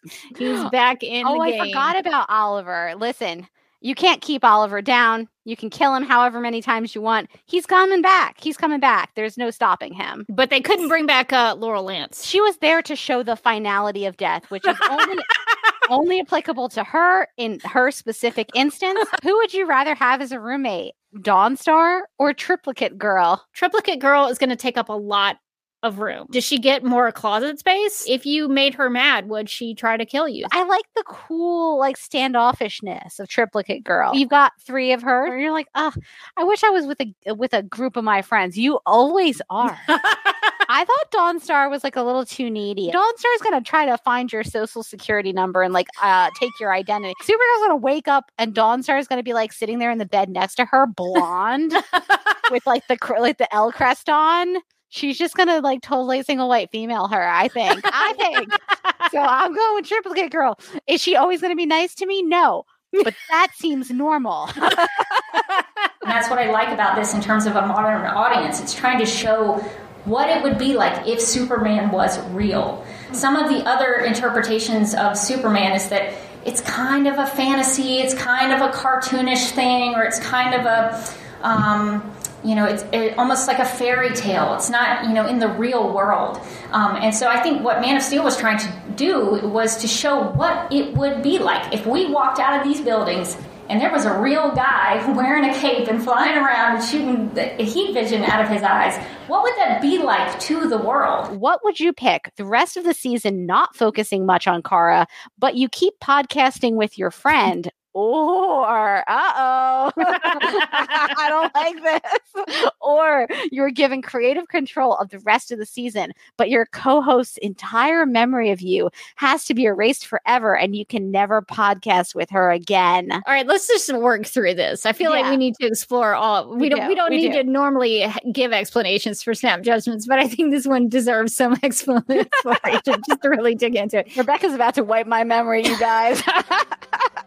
So if your memory of me did get wiped, could we still meet again and create new memories? My memory's wiped, but you still remember the podcast. So you could still pitch it to me like, hey, Morgan, it's been a while, hasn't it? Do you remember LiveJournal? I do too. Would you like to do a Supergirl podcast? And I'm like, sure, what a fun, wacky idea. And then I hop on here and everybody knows who I am. And then I have like a real like crisis of So Jay brings up a really good point. The podcast is recorded. That's true. It could be like 50. It could be like 50 First Dates, where he like shows her that videotape of like all the things that have happened in her past. Yeah. You can use it to remind her. We shouldn't be thinking about this so hard. We're not good friends, it turns out. It is tempting though, because it's very tempting. Because if you had creative control of Kara's story, I mean, you could do Comet the Superhorse. Oh my God, you could take it anywhere. You could go to Stanhope College and see her in college. You could bring in Nasty Luther. She could be a soap opera actress for a little while. She could be a soap opera actress on Secret Hearts. So, you could do you could do so much. News Gal Legion, here we come. News Gal Legion, snap the car snapping. Director Bones. Oh, it's all real tough to turn down. But you know what, Morgan, even when the show is terrible and the Kara content is no good, I still enjoy that I get to come on here for sometimes 2.5 hours and talk about the show and the character of Supergirl with you. And it's one of the highlights of my week. So I think I'm going to choose to keep my memories or choose to keep your memories of me so that we can keep doing this podcasting and podcasting about the show and podcasting with my friends. So I guess that's the one that I would choose. That's so sweet. Like I'm very tempted by Ron Khan's Rama Wines becoming a reality. You could make it a reality. We could make it a reality. We could have a whole Hope spinoff. It could be called That's So Hope. But none of the inside jokes would happen if one of us didn't remember. And so I can't wipe your memories. I can't. Friendship is magic, like the My Little Ponies say. And I started watching the second season of Supergirl and I almost quit. And then I thought there must be a podcast about this because I listen to a lot of podcasts, and I searched it up and I found you guys' podcast. And so I think, in my opinion, you guys are the best podcast out there. You're an intensely adequate podcast. Good.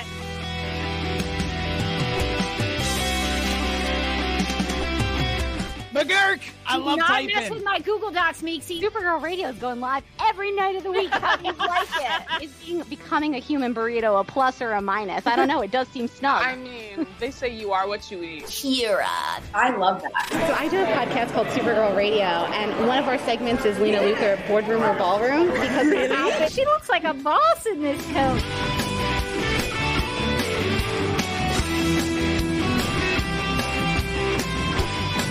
Nasty Luthor like a different Luthor? It's not just Lena being mean? No.